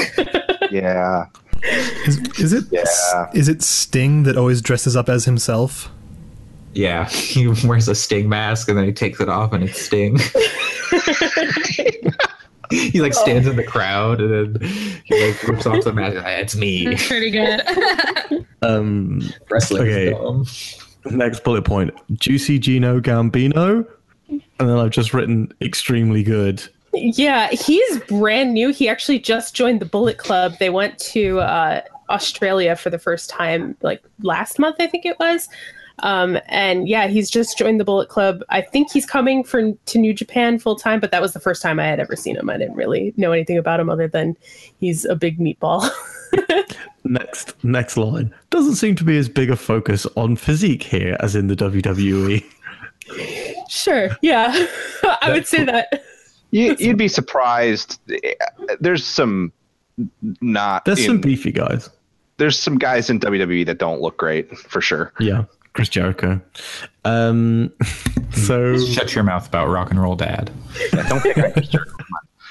Just like, why is no one in WWE capable of growing a full beard? It's like you have a goatee. I need to introduce you to a young man by the name of Daniel Bryan, sir. Okay. There are exceptions that prove the rule. My next note is in all caps, Tokyo Pimp, with lots of exclamation points. Yeah, that was pretty. Yeah, Yujiro. I was literally crying as he came out. This is why the Rumble's the best, because it showed me all these super weird like gimmicks. Yeah. And, like, he just comes to the ring with this like hot bunny woman. He was the only one who had like accompaniment, and he had a pimp cane, but he was wearing like leather shorts and a leather waistcoat, which said Tokyo Pimp on it multiple times. He's also the only Japanese member of the Bullet Club, if you care about that at all. But yeah, I his definitely care about the Bullet Club more now. Is there a Pimp Club T-shirt that I can buy? I think it says Pimp's Club. Even better. Yeah, Yujiro has Peter, who is his ring girl. Peter is dating Bad Luck Fale, who you saw in the Gauntlet match, which I think is kind of an odd pairing. I don't know what they talk about, but you know, but whatever. To each their own, I guess. But yeah, I kind of really like Yujiro. It's not a great look, but I kind of like him anyway. My next bullet point is ... love cheeseburger ? It's just cheeseburger. Not love cheeseburger. I'm sure the guy kept calling him Love Cheeseburger, and I don't know why. Maybe he loves cheeseburger. Yeah. So cheeseburger is extremely popular with Japanese women. They love him. He's like, I guess they think he's super cute, but he's like, 5'8" and like 120 pounds. He's like tiny. The commentator goes, this guy is 105 pounds whilst holding a 5-pound rock. Which I think is a really good joke. Yeah, he's also a trainer at Ring of Honor because he's good at training jobbers to be jobbers, Seems exactly accurate. My next note, and forgive me for the crassness of this note, but I was trying to be quick while typing it, just says, Cancer Man's shirt just says water on it in all caps. Yep. I think we pointed that out, Erica. Yeah. My next note says, nobody's going to beat Cancer Man. He's beating Cancer. He's going to beat the Rumble. My final line is, this is exactly what I wanted. Cancer Man versus Love Cheeseburger for the finale. Sam, you need to watch more wrestling. Yeah. I have several really, really short notes for the other matches, which I kind of did and didn't take notes for. Number one, Young Bucks are really obnoxiously chewing gum, and I hate them. My next bullet point is, I hate Young Bucks. Two separate bullet points. Next bullet point, Roppongi 3K are great. My favorite thing about Roppongi is that Dave Lang spent an entire podcast once talking about getting drunk in Roppongi. More than just one. Romero, good. Aren't tag teams two people? First New Day, now these fellas. No, there's three. There's trios. There's trios championship. Roppongi 3K had the best outfits of any Japanese wrestlers, hands down. Pretty good. Their tights were good. Next match was match 3, because I think you told me to skip the next one. Yeah. My notes are British man ! Was that Weird Xavier monster Jr.? dude ? ? Dynasty Warriors looking guy. Is that a sword? This match is boring. Those are my 4 bullet points for that match. Yeah, Zack Sabre Jr. just won the New Japan Cup. He's really great this year, but he's not great in Wrestle Kingdom. But he's doing it. He's really, actually, you would really like him. He's a vegan, and he's all about like yelling backstage about like people getting off their high horses, and then like on that note, Japan needs to bloody stop eating horses, things like that. So very quickly, I forgot to mention in the what do you know about wrestling thing that one of my friends is an amateur wrestler and wrestles in several promotions in the UK. And I think he's quite good. And I went to see him in a Rumble, which was like his first match because he was still a jobber. And Zack Sabre Jr. was definitely in that Rumble. Ooh. So, or at least somebody who looked a lot like him was in that Rumble. He's very skinny. Yeah.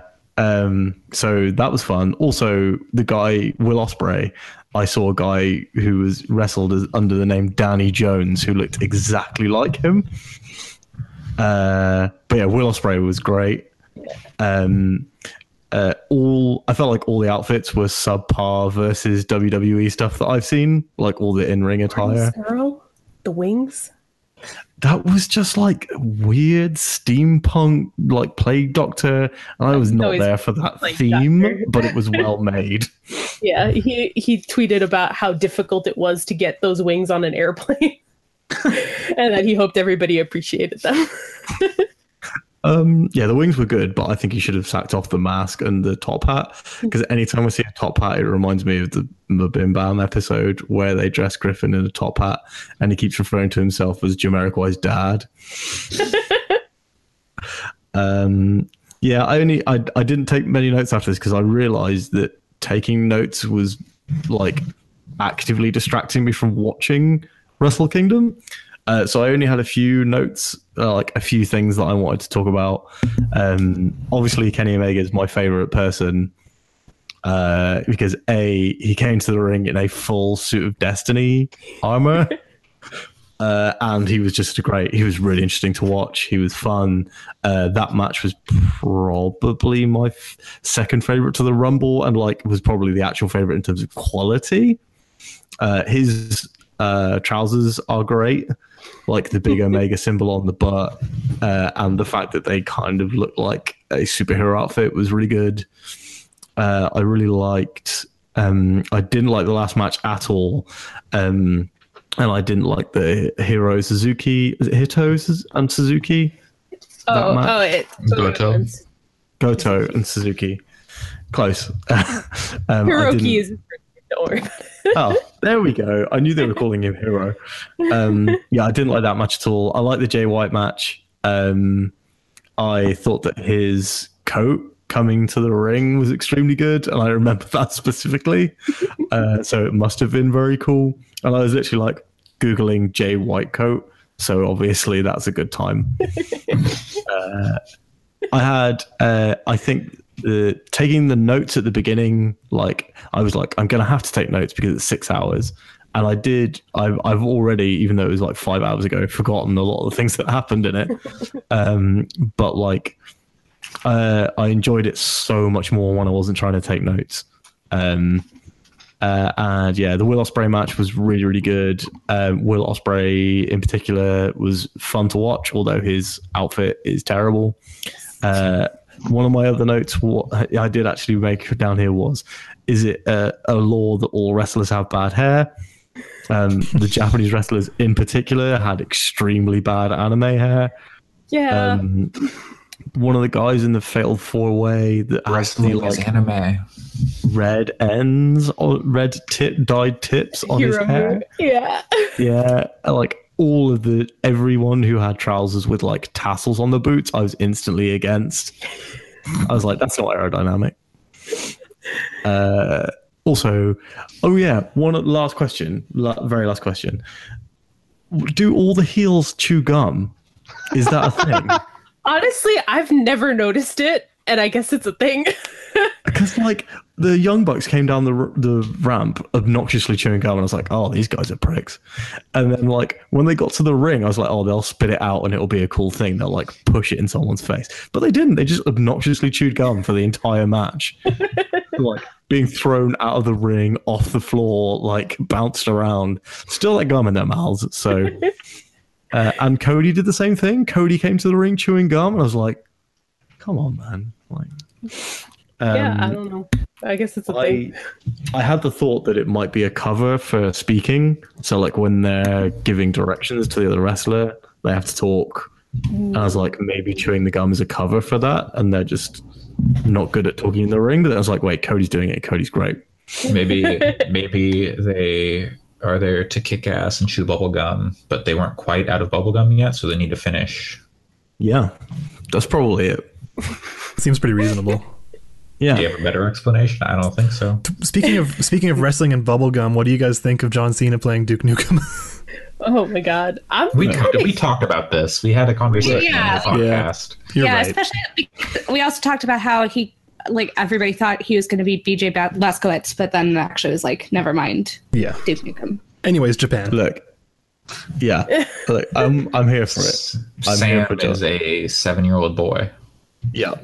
I went to a wrestling themed 30th birthday party where we all had to dress up as wrestlers, and I dressed as John Cena, which is the third time in my life I've dressed up as John Cena for a costume party. And at this particular costume party, they were handing out wristbands, and I have kept this John Cena one on my water bowl because I think hustle, loyalty, respect is the funniest catchphrase that anyone has ever had. It's not funny. It's really funny. It's a way of also, life. I'm kidding. The professor of thugonomics is extremely funny. Isn't he a doctor? Isn't it the doctor of thugonomics? Or is it professor? I don't even remember. Yeah, he teaches thugonomics. He doesn't practice it, so I think he's a professor. You should subscribe to a free trial for the network to watch like the story of John Cena. There's like a video track. You can watch like 15 matches or historic matches of his, and they go back to his old shit when he was the prototype. It is hilarious. My thing about John Cena, aggression. a lot of people talk to me about how John Cena is extremely, extremely good at being wrestled to. Like, he takes wrestling very well, but is not like, but the character they made for him was terrible, and the fact that he couldn't lose was really annoying. John Cena the wrestler is really lame. John Cena the person, pretty cool. I'm terrible. I'm not a good wrestling fan because I like everything about John Cena. I like John Cena the wrestler. I like watching John Cena beat everyone. I like John Cena as a person. I like everything about John Cena. I really like John Cena as well. I really like John Cena and the trademark. He could just be the world heavyweight champion forever, and I'd be fine with it. Okay, so back thoughts on the last match? You didn't like the last match? No, I fell asleep during the last match. I did have to move upstairs to watch the wrestling in bed because I didn't want to force my fiance to watch 6 hours of Japanese wrestling. It's called culture. So I took my laptop upstairs and finished it off in bed the last 3 hours. Obviously I was lying on the bed, having a great time. I was very, very happy after watching a good match with Kenny and I can't remember the other guy's name now. Jericho. Oh, and Jericho, yeah. Yeah, and I was like, that was a great match. That was a really cool main event. Oh, there's another match. And just kind of fell asleep during it because it wasn't super interesting. I think I had a similar problem to what Andre said in our private chat, not on this podcast, but that if you didn't know anyone in the match, you weren't that interested. And of course, there were a couple of matches that had British people in, and I'm always like, British people in things. I'm like, oh, hello. Where are you from? Harpenden in Essex. I instantly Googled them all and was like, what part of England are they from? So that there's not many people here, so there's a chance that someone I know knows them. It'd be an exciting time. There was one other gimmick I wanted to tell you about because they didn't talk about it at all. In the Rumble, there's like an older dude named Manabu Nakanishi, and his shirt says Monster Morning on it. I saw that. Monster mornings are just the really large breakfasts he loves to eat every morning. And he takes pictures and posts them on Twitter. He takes some of the young lions out for Monster mornings, and it's just like the table's just full of like a ton of little bowls of food. He just loves to eat a really big breakfast. You ever seen like The Rock's cheat day?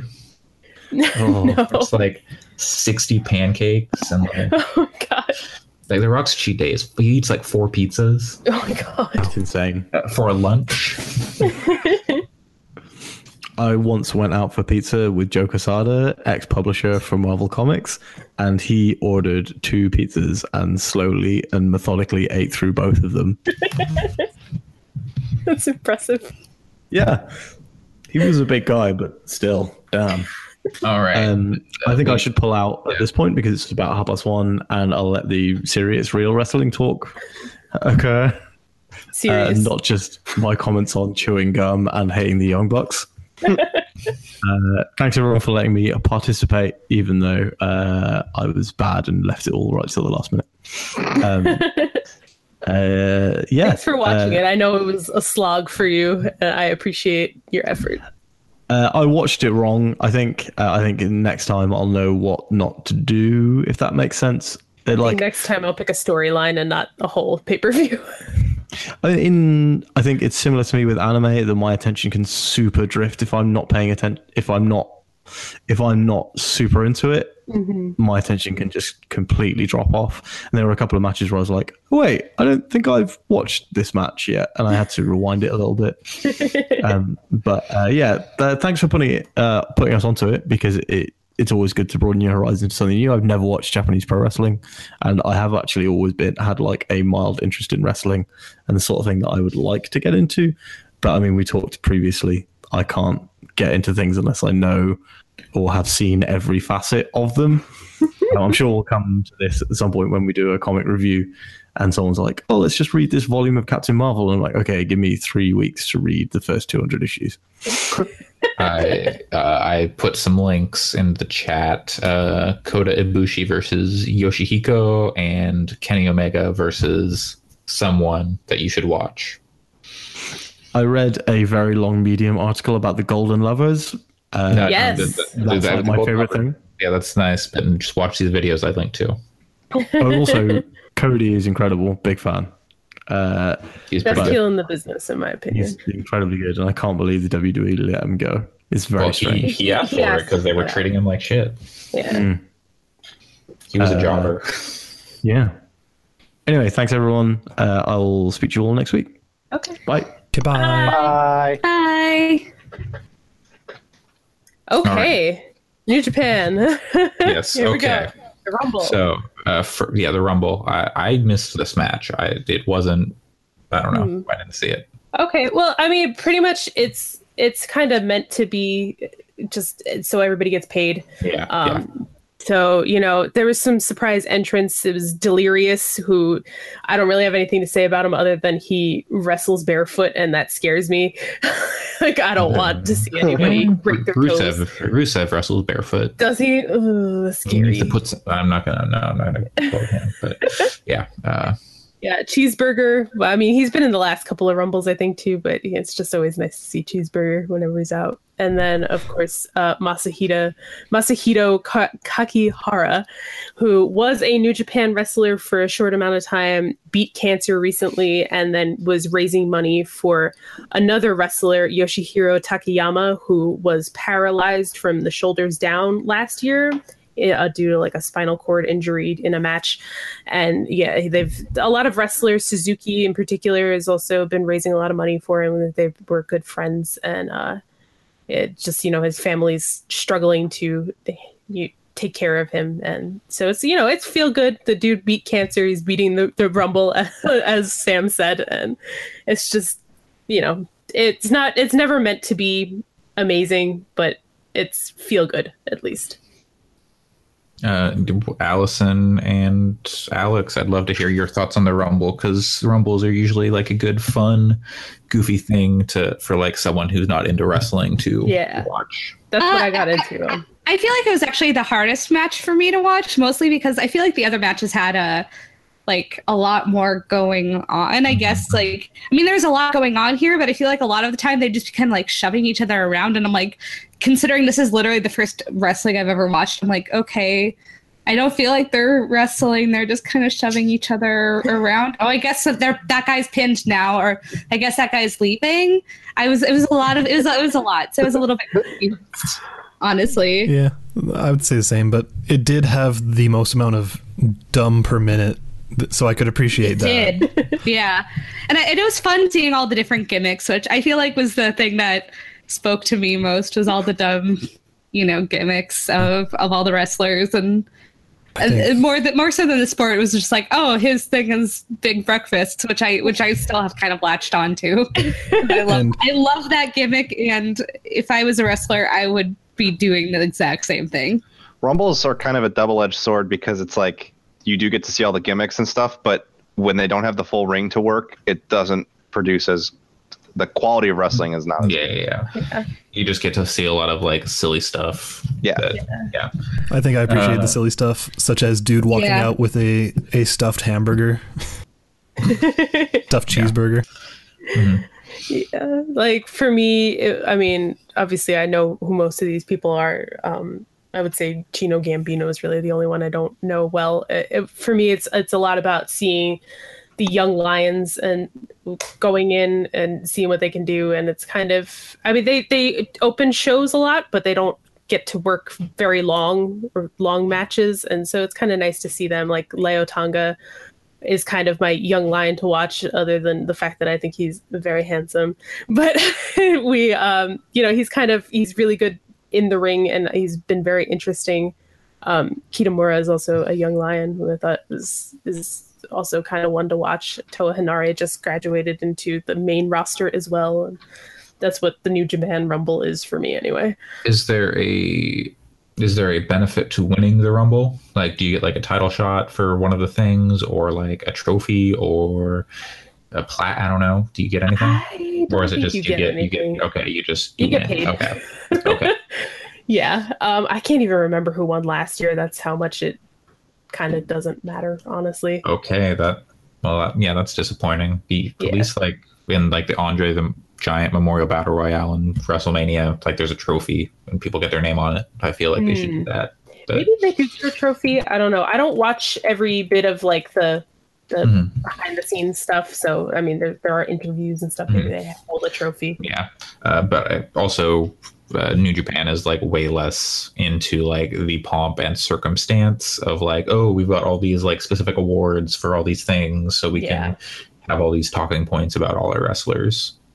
Okay, it's just like it's a lot about like, oh, here's the wrestling they did, not, oh, they have like this streak. At least from my experience with it, I'm not super deep on it, but it's a lot of, they have this like storied history with this person and with this person. So I just looked up who won last year. It's actually a wrestler, the only wrestler for New Japan that I actively hate, and that is Michael Elgin. Yes. Okay. Yeah, he won that last year, and I would say that that's probably because he is built up to be kind of the most popular dude. He just didn't have another match to be in, I think. Not like a surprise return. I thought I read something. It might be. That was kind of where I got into New Japan, so I don't actually know for sure what his background is there, and don't like him very much. So okay. Well, so moving on to the next match, which was Young Bucks versus who? Roppongi 3K. Okay.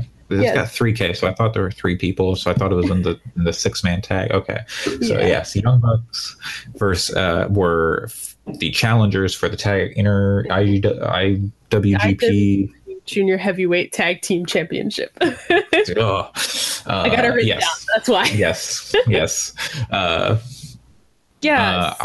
This was a match I enjoyed because I know who the Young Bucks are just from reading about wrestling and hearing about it. But yeah, I'd love to hear your thoughts on it. So Roppongi 3K are kind of two recent dojo graduates who they were young lions, and then they just came back from excursion in the United States, where they were called the Tempura Boys because their names are Sho and Yo, and Sho Yo is soy sauce. But the Young Bucks are their gimmick is kind of being wrestling fanboys, so a lot of their things, like they have a move called like the Indie Taker and things like that. Their finisher is the cease and desist, which is because they recently received a cease and desist letter from the WWE for using the too sweet, and they can't use that anymore. And It's fucking stupid. yeah, apparently, if they actually decided to go to court with it, the Young Bucks would probably win. Yeah, it's just who wants to do that? They don't have. Yeah, they don't have the money compared to the WWE, who has endless money, pretty much. So you know, but yeah, what I thought was funny about the cease and desist though is that it's a combination of the sharpshooter and the crossface. So the sharpshooter is Bret Hart's finisher, who famously was fucked over by the WWE at some point, and they just don't have they didn't have a great relationship. It's better now. And the crossface is Chris Benoit's finisher, who famously murdered his whole family. So the idea of them putting that in a move together and calling it the cease and desist is very funny to me. Murder suicide. Murder suicide. Yeah, I don't know. What do you guys think of this one? I feel like I don't have a whole lot to say about the individual matches, to be perfectly honest.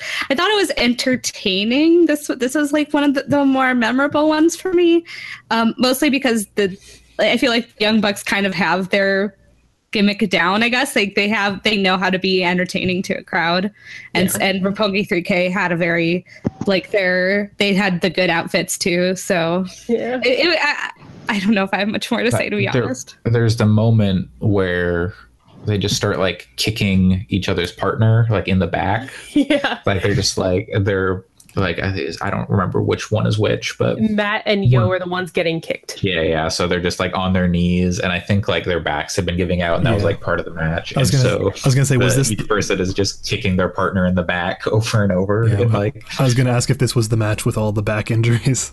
Yeah. Matt and Yo are both legitimately hurt in their backs, like before this even happened. And yeah, so I mean, in New Japan, if you're injured, unless you are really legitimately like gonna die, they always go after your injury because like why wouldn't they? They were trying to sell it, you know. But so there's that, and then there's also like the like the dueling submission holds, which is pretty fun when the slaps. The slapping each other in the face, and then there's also the moment where is it Nick who's in he's like trying to tap out, but then Matt grabs his hand. He's like, "No, you can't tap out." It's the opposite, but yes. Yeah, like I said, I don't know. I know who the Young Bucks are. I don't know anything about them. That's what's done their fate. They have literal baby faces. They do.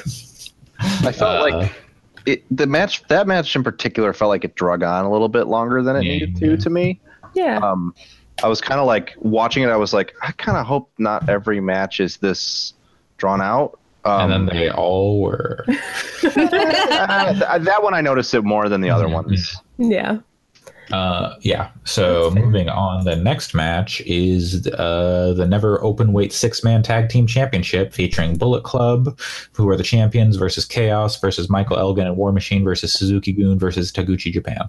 Yeah. So before we do anything, I want to say Mike Elgin is a nightmare in my life. I don't like that he wrestles for New Japan. I don't like that he's employed with New Japan. He's a garbage person. Essentially, he had his own wrestling promotion in Canada, and he employed a guy who sexually assaulted somebody. The lady who was sexually assaulted contacted him on Twitter, and she was like, "Hey, this is a thing that happened to me." And he's like, "Okay, then call the cops about it." And then, if that's not bad enough, he stayed in contact with her and started cheating on his wife with that lady. and said she posted a lot of his tweets. A lot of his texts to her, which included lines like "blow me" or "don't text me" and things like that. And he's just a shit person. I don't like him. I hope he never wins a title. I don't want to see him in New Japan. It's just, I got all my issues with Mike Elgin. That being said, War Machine is great. They just signed to NXT. I'm super excited about it. They're like high flyers, but they're enormous. Yeah, they're really cool. That was what I took out. I could not follow this match. Like, even as someone who's watched a fair bit of wrestling, this match was like, I was like, I can't even track what's happening. I like that Zack Sabre Jr. was in it, and that was about all I could follow in this match. Yeah, the only thing I will also say is that the winners, Chaos, which were Beretta, Tomohiro Ishii, who, if you ask me most days who my favorite wrestler is, it is Tomohiro Ishii, and Toriano. They're from Chaos, and Chaos was started by Shinsuke Nakamura, which was a fun fact for Pat, but he's going to watch basketball right now. Okay. No. Okay. I'm taking the dog out, but I can hear you because I have a wireless headset, so it's great. Yeah, so that's pretty much all I had to say about it. If anybody else has anything else they want to say about it. All right, moving on. So that brings us to Cody, the American Nightmare versus Kota Ibushi, which was the first match that was like, okay, I'm into this, and that's because I knew who both people were, which was like the first time on this show where I was like, oh, I know everyone who's in this match, and it's good. Kota Ibushi is one of the best wrestlers on the planet, and he's incredible, and everyone should love him. Yes. I'm constantly afraid he's going to die in the ring, though, because he's like always taking humongous neck bumps for no reason. Yeah, he's had multiple like spinal injuries. Yeah. But the other thing I think is funny is that the WWE owns the name Cody Rhodes. So they made Brandy's wrestling name Brandy Rhodes so they can say Cody and Brandy Rhodes without an issue. That's really good. I did not know that's why I was like that. I love that. Yeah, it's real dumb. So this being like the first singles match that Allison and Alex were able to see on this show, thoughts? Did we skip this match? We skipped some. I know that we skipped some, but I don't remember which ones we did. Why? It was just that there wasn't any setup to it, and it wasn't for a title. And we were low on time.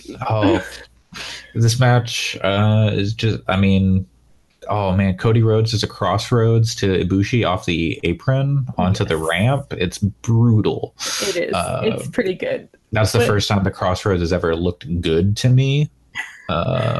I also liked when Ibushi misses that dive onto Cody and knocks Brandy down and picks her up. And then Cody like decks him in the face, and they just both fall to the ground, and they're just like cackling. Yeah, because it was a set by Brandy. Brandy's real good heel. She's nice. Alex, do you have any thoughts on this match? Or he didn't see it either. He watched it. We watched this one. We did watch this one? Yeah, this the one we watched. Yeah. Yeah, we definitely watched this one because I remember Brandy being all vocal, especially in the latter half. Oh yeah. I remember that. Yeah, she's yelling at the ref and trying to distract him and stuff like that. I thought this match was super cool. Yeah, I would have liked it actually to be longer. It was like 15 minutes, which I think was the shorter matches. All the matches had an hour time limit. Thankfully, nobody used them. No, yeah. But yeah. Cody Rhodes is one of my first favorite wrestlers. So like when I first got into it, the Rhodes Scholars was a thing, and I fucking loved that tag team. It was Cody Rhodes and Damian Sandow on WWE. And I don't know what if people at large liked them, but I thought they were amazing. And so I started following him early on when I got into wrestling, and I thought that this was a really cool match, and I thought it that both of them wrestled really well, and the stuff with Brandy was really good. It was just it was a little bit cliche in some ways, but otherwise it was it's a great like first singles match to see for watching wrestling for the first time and paying attention, because it's like that's like a classic formula and it was really good. Yeah. Kenny Omega pretty much moved to Japan specifically to wrestle with Kota Ibushi. He's that good. Mhm. So they had a tag team for a while, which Andre touched on for a little while. It was a boys love themed tag team called the Golden Lovers. That was which Sam. Oh, it was Sam? I thought it was Yeah, you. he mentioned that he read a Medium thing. And they recently reunited and they are tag teaming again now. That's kind of an interesting background to this match. Actually, is that while Kenny and Cody are kind of both at the top of the Bullet Club and kind of competing for control at this point. Cody loses this match, and then we'll get into the Jericho Kenny thing later. But yeah, so this, like, I figured that would have like been more of a setback for Cody. Because shortly after this isn't that when the Kenny got kicked out of the Bullet Club, or was that further after? He's not officially kicked out. Well, he got beaten up by Cody and Kenny are feuding as to who is the leader at the moment. Yes. So you're either on Team Kenny or Team Cody, and that pretty much started the day after, where Cody goes to jump Ibushi. This is like the New Year's Dash, which is the following show the next day. Cody goes to jump Ibushi, and Kenny like gets in the way, and there was like there's been a few other things since then. But that was, I didn't realize that was kind of the setup to that, because it's just it was supposed to be an intercontinental title, but Cody lost it, I think, or Ibushi lost it. I don't know. There was supposed to be a title on the line, and then it was gone. Yeah. Next match. Are we done with that one? I'm done. Okay. The IWGP Tag Team Championship, Killer Elite Squad versus Sonata and Evil. I don't remember anything. It was a 6-man, right? No. Was it the 6-man? Oh, no, it wasn't. It was, oh, right. I don't remember anything about this match. This is one of the ones we skipped. Yes. Okay. Evil and Sonata have really cool costumes. Otherwise, I thought Killer Elite Squad seemed fucking awful. And like wrestlers, I never want to watch Wrestle again. Lance Archer's ability to hide water bottles on his body is very impressive to me. It was that one. That was like, I think that was what made me laugh most in this entire event, was when he just kept pulling water bottles out of just nowhere. I just thought it was gross and like. It's like, oh boy! If you start watching, him spraying water, not him hiding the water. That part wasn't gross. It was like, I don't know. So yeah, that I didn't care for that match. I didn't care much for the next match either. The Never Openweight Championship hair versus hair match with Minoru Suzuki versus Hiroki Goto. So the concept of hair versus hair is interesting to me, but that's basically it. Donald Trump and Vince McMahon had a hair versus hair match where they had surrogates wrestle for them. But it actually means something in Japan. I don't know. I actually liked this match quite a bit. And with the hair these guys have, it definitely means something. Yeah. Whoever loses gets the better haircut. Fair, but I thought it was pretty cool. I liked the match a lot, and I thought that the concept made more sense in this setting than it does when the WWE does this, because they've done it multiple times and it's always stupid. But here it's felt like it had a little bit more weight. And like I really was pulling for Goto, because even though I don't know them at all, he just seemed like such a more likable guy, and I like felt invested in it even though I didn't know them coming in. Yeah, for me, I never cared about Goto at all up until this match. This match is what made me like Goto. So yeah, I would say for me, like, I mean, obviously in Japan, hair and shaving your head means a lot more than it does in America. But I really like this match a lot, and part of it has to do with the Young Lions, actually. So Suzuki's kind of known for Like, I mean, he's kind of like, in my opinion, probably one of the scariest guys in wrestling. Like, he seems legitimately scary. He is a co-founder of Pancrase, which is like one of the first MMA organizations. A lot of wrestlers don't like wrestling him because he hits legitimately super hard. And he's kind of known for beating up the young lions around the ring after matches, which is part of their training. They have to accept it, So he's kind of known for beating up the young lions. So at some point, the Suzuki-gun has been interfering in matches all year long. So they had specifically no seconds, like there would be nobody else in the ring with them. And so I think it was Taichi, and I don't remember who else. It was definitely Taichi though. But they tried to come out and help Suzuki at some point, and the young lions all kind of banded together and worked together to keep him out, which I just thought was really fun because they've been accepting beatings all year long from Suzuki. But yeah, I don't know. I just thought it was really fun. I also Suzuki is obsessed with hitting a Gotch style pile driver because he was trained by Karl Gotch, and he's just really into that finisher. And so there was at some point Goto was being choked out and he was like blacking out in the ref arm checks, and he would have called it on the third one, but Suzuki like flipped him around real quick to do a Gotch style pile driver on him, and Goto was able to kick out of that. So it was part of like Suzuki's obsession with the Gotch style pile driver, and whether or not he needs to finish on that. So he lost the match because he wanted to finish on that.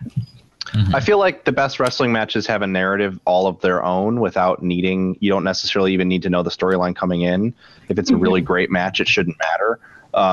And I kind of felt that from this. Not like, I don't want to hyperbolize. Like, I'm not saying it was like one of the best matches ever, but it was just really solid. I will say that at this point, with the end of that one, I was kind of like, these have all been really predictable outcomes for these matches. And I felt like that was kind of a theme that stuck around. There was really only one surprise to me, which we can talk about later.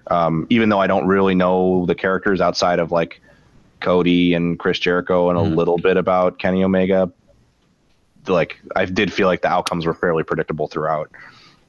Yeah, that's fair. I would say that I feel like that with a lot of New Japan stuff. Not all of it, but yeah, I would say it's probably fairly predictable. And that's not even necessarily a bad thing for professional wrestling. Sometimes predictability is okay as long as the matches are good and the storylines are good. But what did you guys think about the head shaving part, where his Suzuki-gun tries to like drag him out, and then they bring him. He shrugs them off and goes back, takes a chair from the announcer, just like slaps the chair that was there for him, and puts his own chair in, shaves his own head. It was pretty good. I liked it. I thought like the actual amount of hair that he shaved off, I was like, come on. He came bald the next day. yeah, but that's. I also did not want to actually watch him sit there and get every piece of hair. So. Yeah, that's fair. He did kind of just shave like 3/4 of his back mohawk. I thought that was pretty good, how he only got like part of it and then walked out all angry. But I think it would have been better if he left his hair like that. Maybe if he had leaned into that, I would have liked it more, having seen, if I watched future ones. Instead of hair versus, like, it's not just hair versus hair, like you have to let the person style your hair. Any thoughts from Allison or Alex? In particular, I don't really have any, like Allison, I don't really have match to match commentary.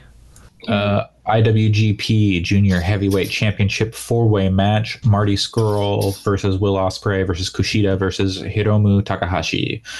A number of rivalries come together in this bout as Scurll defends his title against 3 worthy challengers. Recently took the title off Ospreay, who gets his rematch here, but a long-time rivalry between Ospreay and Kushida gives the latter a claim for a title opportunity as well. Yeah, so I think the juniors division in New Japan is really excellent, especially these 4 guys in particular. I think Kushida is actually a really technically good wrestler with like a bad gimmick. Yeah, everyone in this match I was really into except Marty Scurll because he's like the worst kind of heel who doesn't wrestle. If you notice too, with the moonsault that Ospreay did off of the light tower, which was amazing, and I was here for it.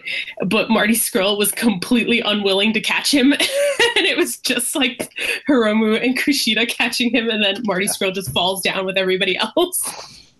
Yeah, that was very funny. Care for him. But I thought this was a fun match. That was one of the ones where I know who Ospreay is, so I enjoyed the match. Yeah, I could root for somebody. Part of one of my favorite parts were specifically when Marty Scurll tapes Hiromu to the barricades, and then he goes back at some point into the medical kit that he got that from to get like some kind of powder. I don't know, it was a chalk or smelling salts or something. I don't think I get some nose fork in his hand and throw it on his face. Yeah, and then he threw it at Kushida, but he left the kit too close to Hiromu, and Hiromu cuts himself out with the scissors and then goes that was a good moment. Yeah. It's like, forgot. There's scissors here. There's a lot of good theatrics in that match. Definitely. Mm-hmm. And that was the first time Will Ospreay has ever beaten Marty Scurll, and I was surprised. I was legitimately surprised by it because 1, it's just never happened before, and 2, I figured when it did happen, they're both English wrestlers, so I figured it would happen in England. They both wrestle for Ring of Honor also, so I figured it would probably happen at a Ring of Honor British show, but it did not. Not knowing anything about either of them, I kind of assumed Ospreay would win coming into the match because I was like, oh, he's the one that's doing the most work. But yeah, that was just from someone who doesn't really know. I could have seen that match going any direction based on like the things that were happening. Like, oh, it would have been great if like Takahashi got taped to the thing and then he broke out and then he won like at the last second or something. Well, I think also the fact that Takahashi pinned Will Ospreay and then Scurll grabbed the ref out with his umbrella. So I think that is probably going to set up a future match between the two of them, which I'm here for. I love Hiromu. I love him.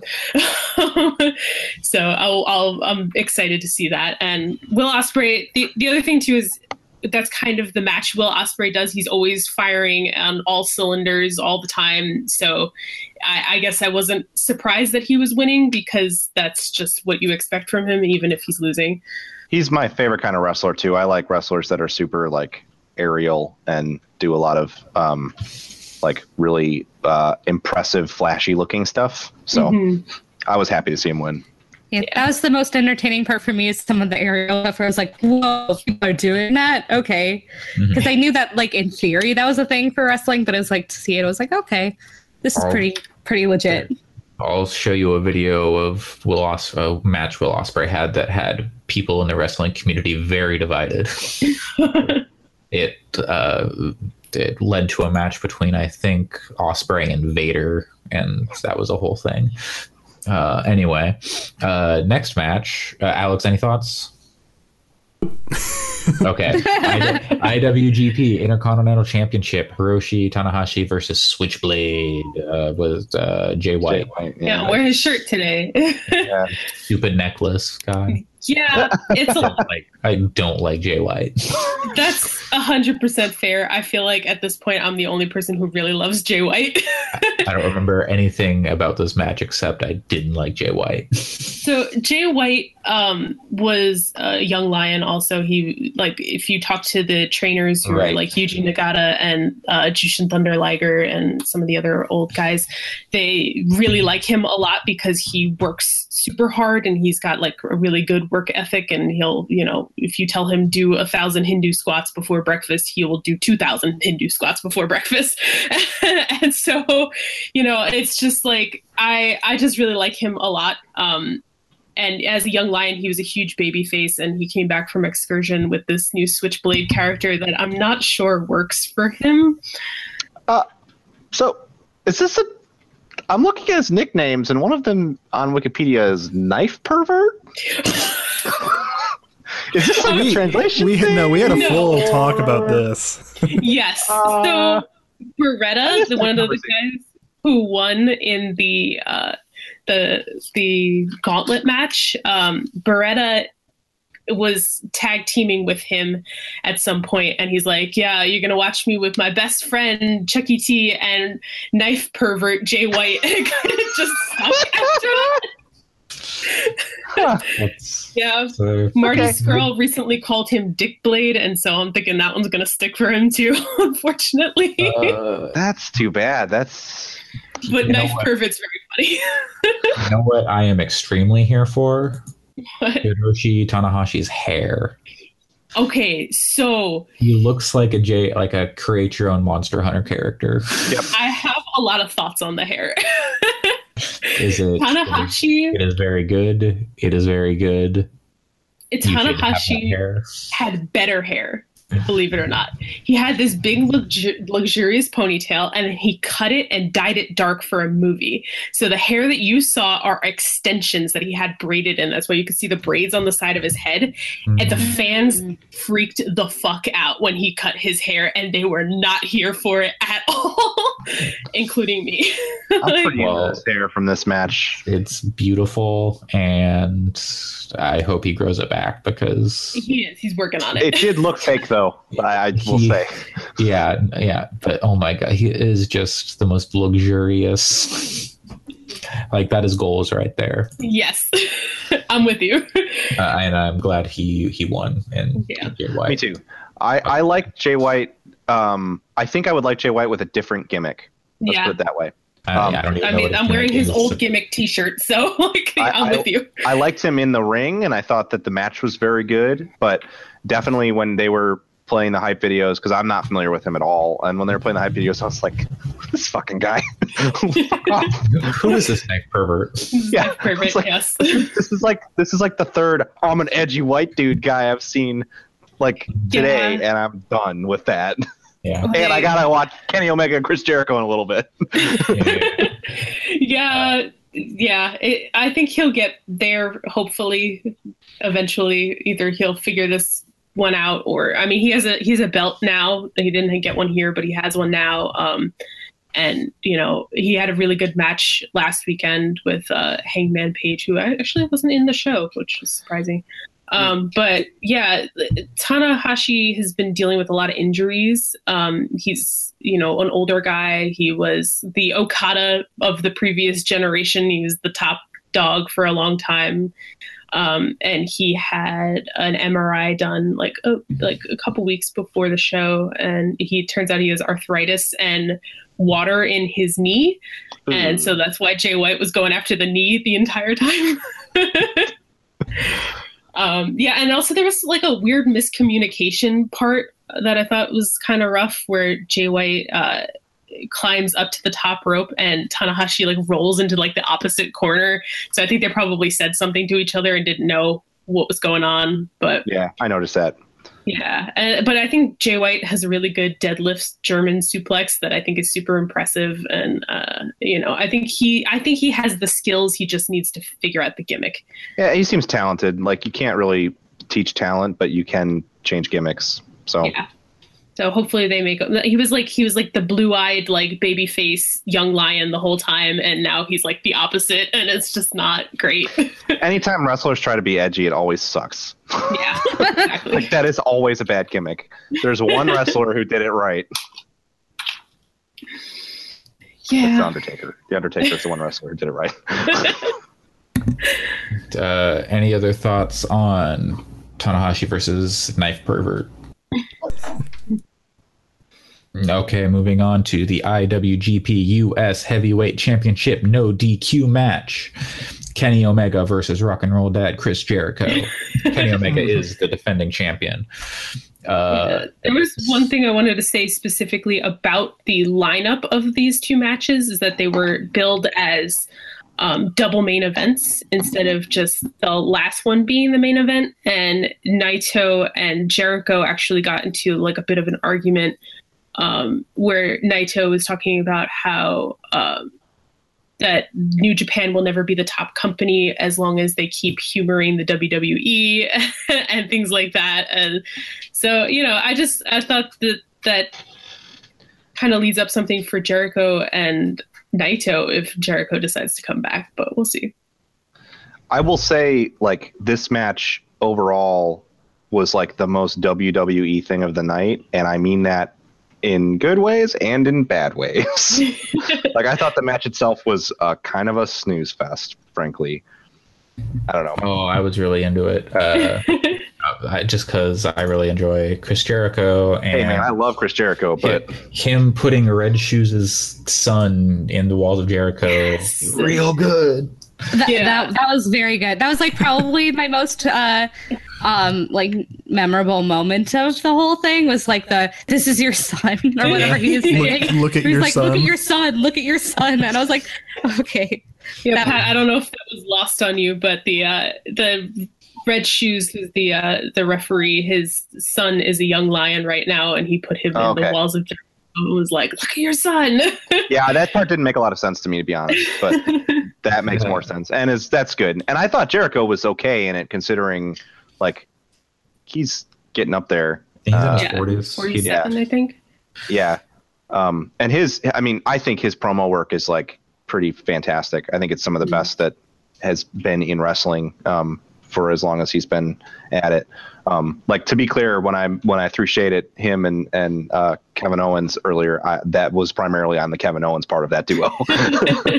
But I can't stand Kevin Owens. I thought that you just made the list part of it was pretty fantastic. He's a zoo enthusiast, but that's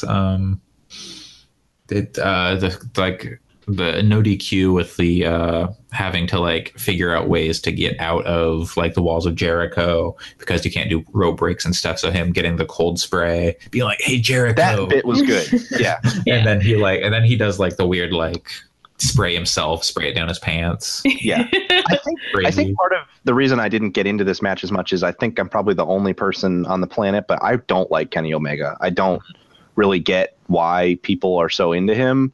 I think he's like kind of like, I see him as kind of like snotty and annoying. I don't know. Every bit that I see him in, I just don't like him that much. Have you seen any of his like interviews? A little bit here and there. Okay. He was on Giant Bomb, actually. He played Street Fighter with Jason and Dan at some point. But I think he comes across as extremely likable in those types of things. But like, so it kind of seems like a bit that he's coming off. Yeah. That's what it is. As a dude, he seems fine. I mean, I don't have anything against him. If I saw, like, I don't remember that video specifically, but he seems fine. It was more just like he came in and I was like, is that a Destiny costume? That's why, like, I was saying to you guys, like, can you please walk me through this?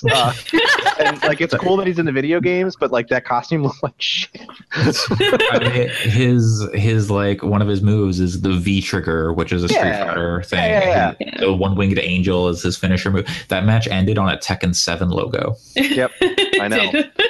So I think I could grow to like him, but like I would need to watch him more, I think, and which just happens with wrestlers for me. Sometimes I don't like him at first, and then I grow to like him. And I didn't like that he won.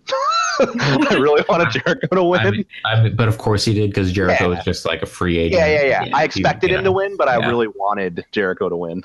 So the one issue I had with this match really was that the no DQ rules kind of made no sense, because sometimes the rope breaks. Well, I mean, Red Shoes was counting for the rope break at some point, and Jericho was like, it's no DQ, it's no DQ. So, and then at another point though, Kenny grabs the ropes and they let go. So I don't know. I think that was supposed to be like, he like leveraged a little, he got like leverage a little bit, and Jericho, it was like so late in the match, Jericho just like kind of collapsed. Okay. But that was kind of like, I mean, wrestling doesn't make sense a lot of the time, and so that was kind of how I read it. Was he was able to like, he got to the ropes and was like able to like shift a little bit, and so that kind of threw Jericho off. Maybe the other thing I was not a big fan of was Kenny blading himself. at some point. Yeah, Red Shoes very obviously handed him something, and then Kenny was like cutting his own head for a little bit. And I think that's it's on just the cameras for having him in frame.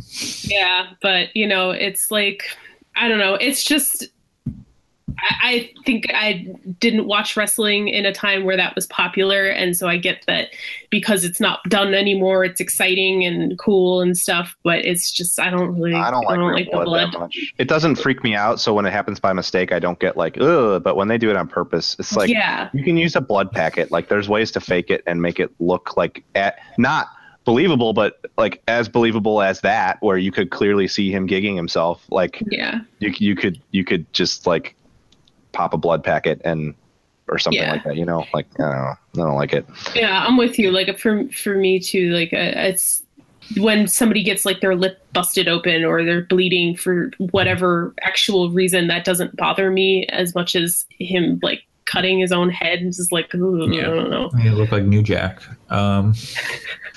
Also, they set up that really good chair spot where Jericho set up the chair in the corner, and then like you kind of forget about it because like they get away from that and they're doing stuff, and then suddenly I think Kenny's running across and he's gonna hit Jericho, and Jericho like steps out of the way and throws him into the chair. Yeah, they did.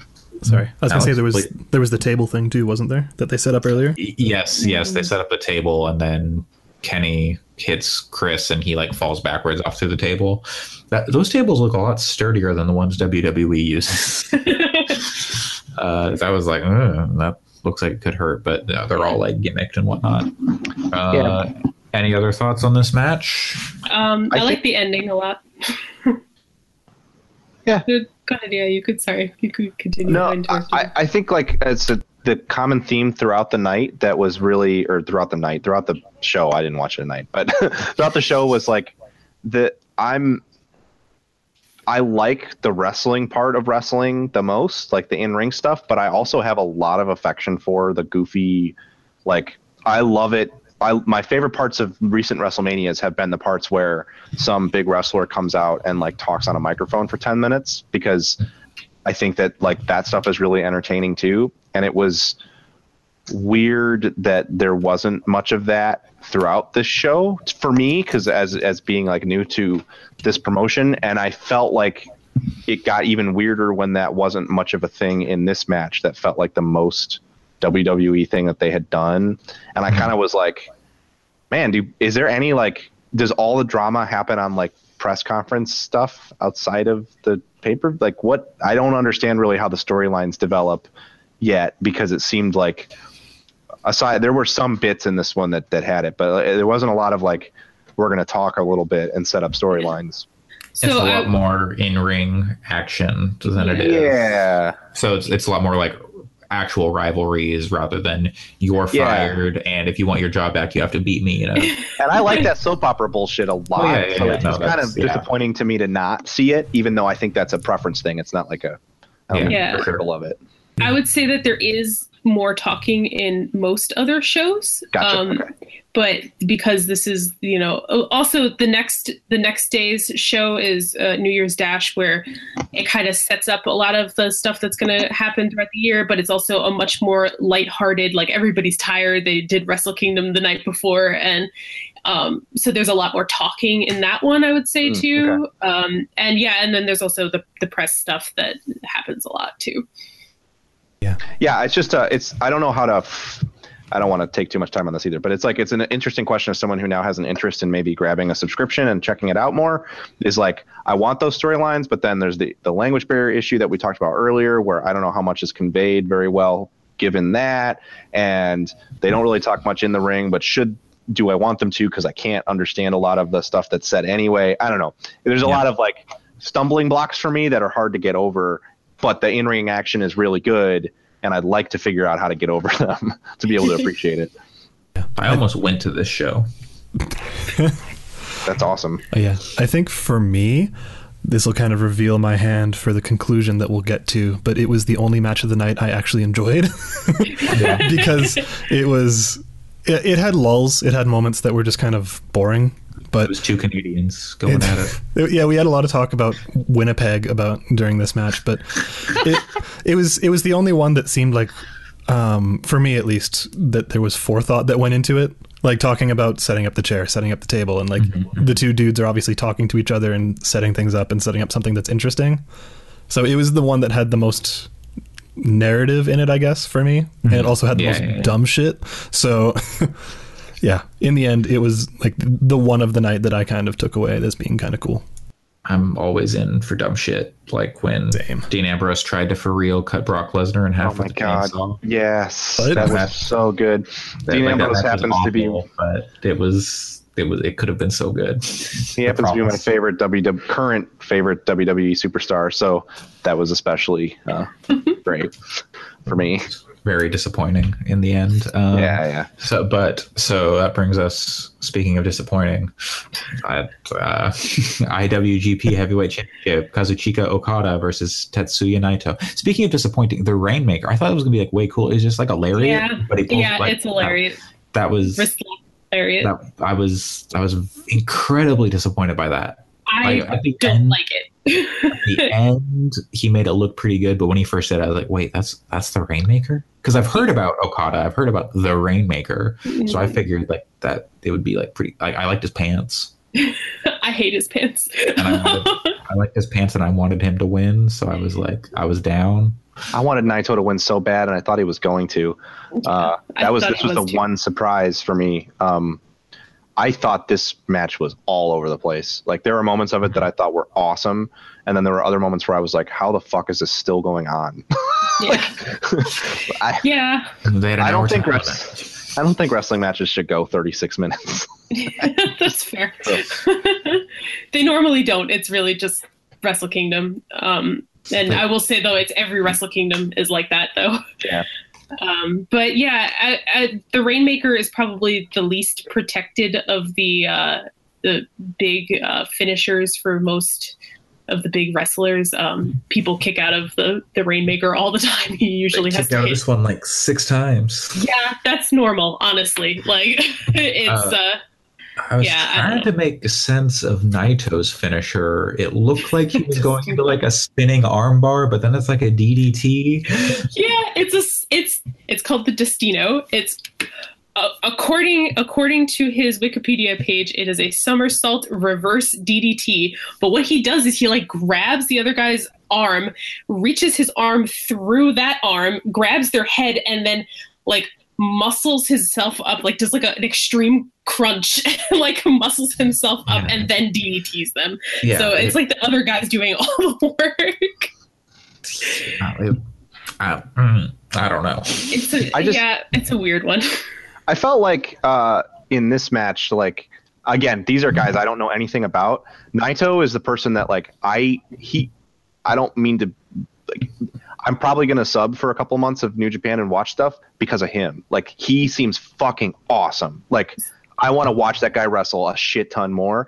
And I felt like Okada was so much less interesting. And I was like, why did he lose? He was so cool. So Naito is kind of like super over with the fans. Like, he's really, really popular with the fans. And, you know, and it's kind of one of those things where I thought that this was kind of where Okada was finally going to lose. He's been the champion for like 600 days or something like that. Like I thought this was going to be the one. Yeah. Yeah. And it just wasn't. And I was surprised by that. I thought this was going to be the time, but it wasn't. So, you know. Did he take the belt off Nakamura, or who did he get the belt off of? He took it off of God, they take it off of. No, he took it off of. He took it off of Hiroshi Tanahashi. Okay. Tanahashi was like the previous like he was the guy, and now it's Okada. Yeah, I don't know. It seemed like another one of those matches, and I don't particularly like matches like this. It seemed like Naito was working his ass off, and Okada was kind of like wrestling to wrestle. He wasn't really like trying to wow anyone. It was more like he was just sort of Naito's like training partner or something. And that can work if the right person wins it and comes away with a big belt. But I felt like by Okada winning, I was like, he didn't fucking Like, It's come on. like Randy Orton wrestling when he knows he's going to lose. Yeah, right. Totally. So when he didn't, it was like Randy Orton wrestling when he knows he's going to lose and then winning. Like, that's like the worst thing that could happen in a WWE match. And I don't know. Yeah, I would say that's kind of my guess about how they're going to take the belt off of Okada. Is he's been like last year he was working super hard, kind of the same way that you saw Naito, like really giving it his all. You know, he got a 6-star match with Kenny. It was a big deal. And I would say that I think that that's actually how they're going to take the belt from Okada, because he's been progressively getting more goofy. Like he screamed Scooby-Dooby-Doo and jumped, did like a frog splash on Ibushi. He did do that. The other day he had Zack Sabre Jr. in, I forgot what kind of hold it was, something, and he was like petting his hair. He's getting really goofy in a way that he hasn't been goofy before. And so I think what's going to happen is right now he's beaten like every record and like, you know, days held with the belt and, you know, just whatever. The only one that he doesn't have is title defenses, which Tanahashi has the record for title defenses. So I think what's going to happen is they're going to rematch that. He's got one more title defense before he gets to that one. And I think he's going to lose it to Tanahashi. But I don't know. We'll see what happens. But he's definitely acting goofy. Let me ask you, like, I don't, because it's an interesting question for me, and I want to dive into it more now, because I overall enjoyed it a lot. So like in the WWE, it's all about like what creative wants. Like they don't fucking give a shit what fans care about, really. I mean, they claim they do, and sometimes they make the right move, but it's just what their creative thinks is going to sell. And there's not a lot of, like, from what I understand, listening to podcasts, there's some degree of politics between the wrestlers and the company as to what you get, but it's really basically if you do what the company says long enough, eventually you'll get your shot. Do you know, like in New Japan, it seems like maybe this is me being like stupid culturally, but I feel like given the climate in Japan, and Andre, maybe you can speak to this too. Like, I feel like there's more to the way that they throw belts around. Like WWE will just like do something really dumb because fucking who cares? Because it's what creative wants. So I wonder if, like, because of Japanese culture, if they're more careful with the way they write at least the transfer of titles. So I wonder if they're being, I don't know. I wonder if like WWE being more aggressive about acquiring talent has changed anything, because like, I mean, they took out AJ Styles and Nakamura from them at like the same time. Finn Balor, and like Asuka and stuff like that. So like, I wonder if that has like given them like, oh, okay, if we want to keep our big guys, maybe we need to like build people up more using like, you know, give more chances, things like that. But I can't say. Yeah, I don't know how the money works out for them either. Sorry, go ahead. Yeah. So yeah, the company was bought. Like New Japan was bought like maybe in 2003 or so, and the people who bought it, they make like those video games that you see, Andre, you probably know better than anybody else. In the arcades, those ones with like cards, the machines that have like weird cards. They're called like Bushi Road. It's just like a weird like anime video game. Like they make a lot of visual novels. They have like Pokemon games and Dragon Ball games. So I would say since that has happened, they're much more willing to do weird shit and like try out new things and stick with stuff for a long time if they think it might pay out in the end. Geto, he's the guy who came out with Okada. He's one of the bookers. The other one's Jado, who we didn't see. But those two guys I trust to book pretty much anything because they seem to figure out. They seem to get it. I know the wrestlers themselves have a lot more creative freedom than they do in the WWE. Like it's kind of like just do what you want. This person's gonna win though, and especially with the Young Lions is pretty much where you see the biggest thing. They never win matches unless they're facing other Young Lions, and that's just that's part of them building up to the respect level where they are allowed to win. But with the championships, I would say they've been willing to do some weird stuff. Like Jay White has a belt now, and I didn't think he would have the belt. He actually took it from Kenny Omega. He has the United States Championship belt now. Wow. All right. Yeah. So yeah, I think they're willing to do some weird stuff. It's just kind of like, it depends. I guess some things are willing to be a little more, and also it makes sense for them to give Jay White the belt to get it off of Kenny because of the beef that Kenny has going on with the Bullet Club. He's reunited with Ibushi. He's doing tag teams now instead of singles, and I think they're willing to do more stuff and try new things, but it's not necessarily like, okay, this guy earned it more because he's been around longer. Old guys lose all the time. Gotcha. I Okay. also doubt that it's like one guy in his 70s, slightly insane, making all the creative decisions. Yeah. Well, thankfully now in WWE, that's less true than it has been in the past. Although it still is, if Vince wants something, it happens. Yeah. He participates less, but if he wants something, it happens. So And that's fun. why Oh, sorry. that's why I like NXT so much, is that Triple H does that. Not Vince. So quick side note, when you said that Bushiroad owned them, I was like, how the fuck do I know? I know this company. I know this company. Bushiroad makes a trading card game called Weeb Schwartz that I got super deep into because it's like got all these different anime properties, including like Attack on Titan and I think Sword Art Online. The Persona 3 and 4 characters have sets based on them. Weird. And so it's pretty interesting that they own New Japan. We need to wrap this up. We're almost at 3 hours. I know. We got to finish, but that's what I heard. They also do the Love Live rhythm game that I got really into for a while. So I was like, that name sounds very familiar, and then that's because why. Yep. Okay, I had like 2 more questions for you guys. What do you guys think of Naito's taunt where he's like holding his eye open? Apparently he went to Mexico for a while, and that was kind of his thing because the fans were making fun of him for having small eyes because he's Japanese. I missed it. And yeah, he's always like holding his eye open and got his fist up because the fist thing is Los Ingobernables, which is his faction. Yeah. Huh.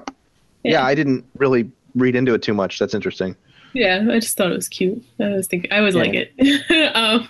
And I was going to ask what you guys thought about Okada's bell bottoms, his Korm bell bottoms. I loved his pants. I told you. Yeah, I was in his pants. I hate them. Pants of the year. And the other thing too is, I know you two especially have been really watched a lot of WWE. What do you think of the camera work? I've like a lot of the reason I don't like the WWE is that they cut the camera constantly, and I feel like I can never see what's happening. They do it less now, but for a while they still do it too much. They were on this thing of like zooming in every time there was a punch to try to hide the fact that there wasn't a real hit. When it's like you just shoot it from a different angle, you don't have to do that, and then no one gets motion sick. So yeah. I like the camera work in this more than in most WWE stuff. Yeah, I like the camera stuff. I like the production generally of WWE stuff, but the camera work is Totally. I was also curious on your opinion about so New Japan, the wrestlers for New Japan work a much harder style. They hit each other a lot harder. They take much harder bumps than the WWE does, but they get injured far less often because they work like maybe 40, 50 matches a year, as opposed to WWE wrestlers who work like about 150 matches a year and are probably really tired from traveling constantly and whatnot. I don't know. What do you guys think? Keep them healthy. They would do better. WWE would do better to utilize more of their talent by giving more of their people time off. Yep. Yeah. And WWE would do better WWE has 6 weekly shows, right? That's still around that number. Raw, SmackDown, NXT, Main Event, Superstars, and Main Event and Superstars are just like dark matches, though.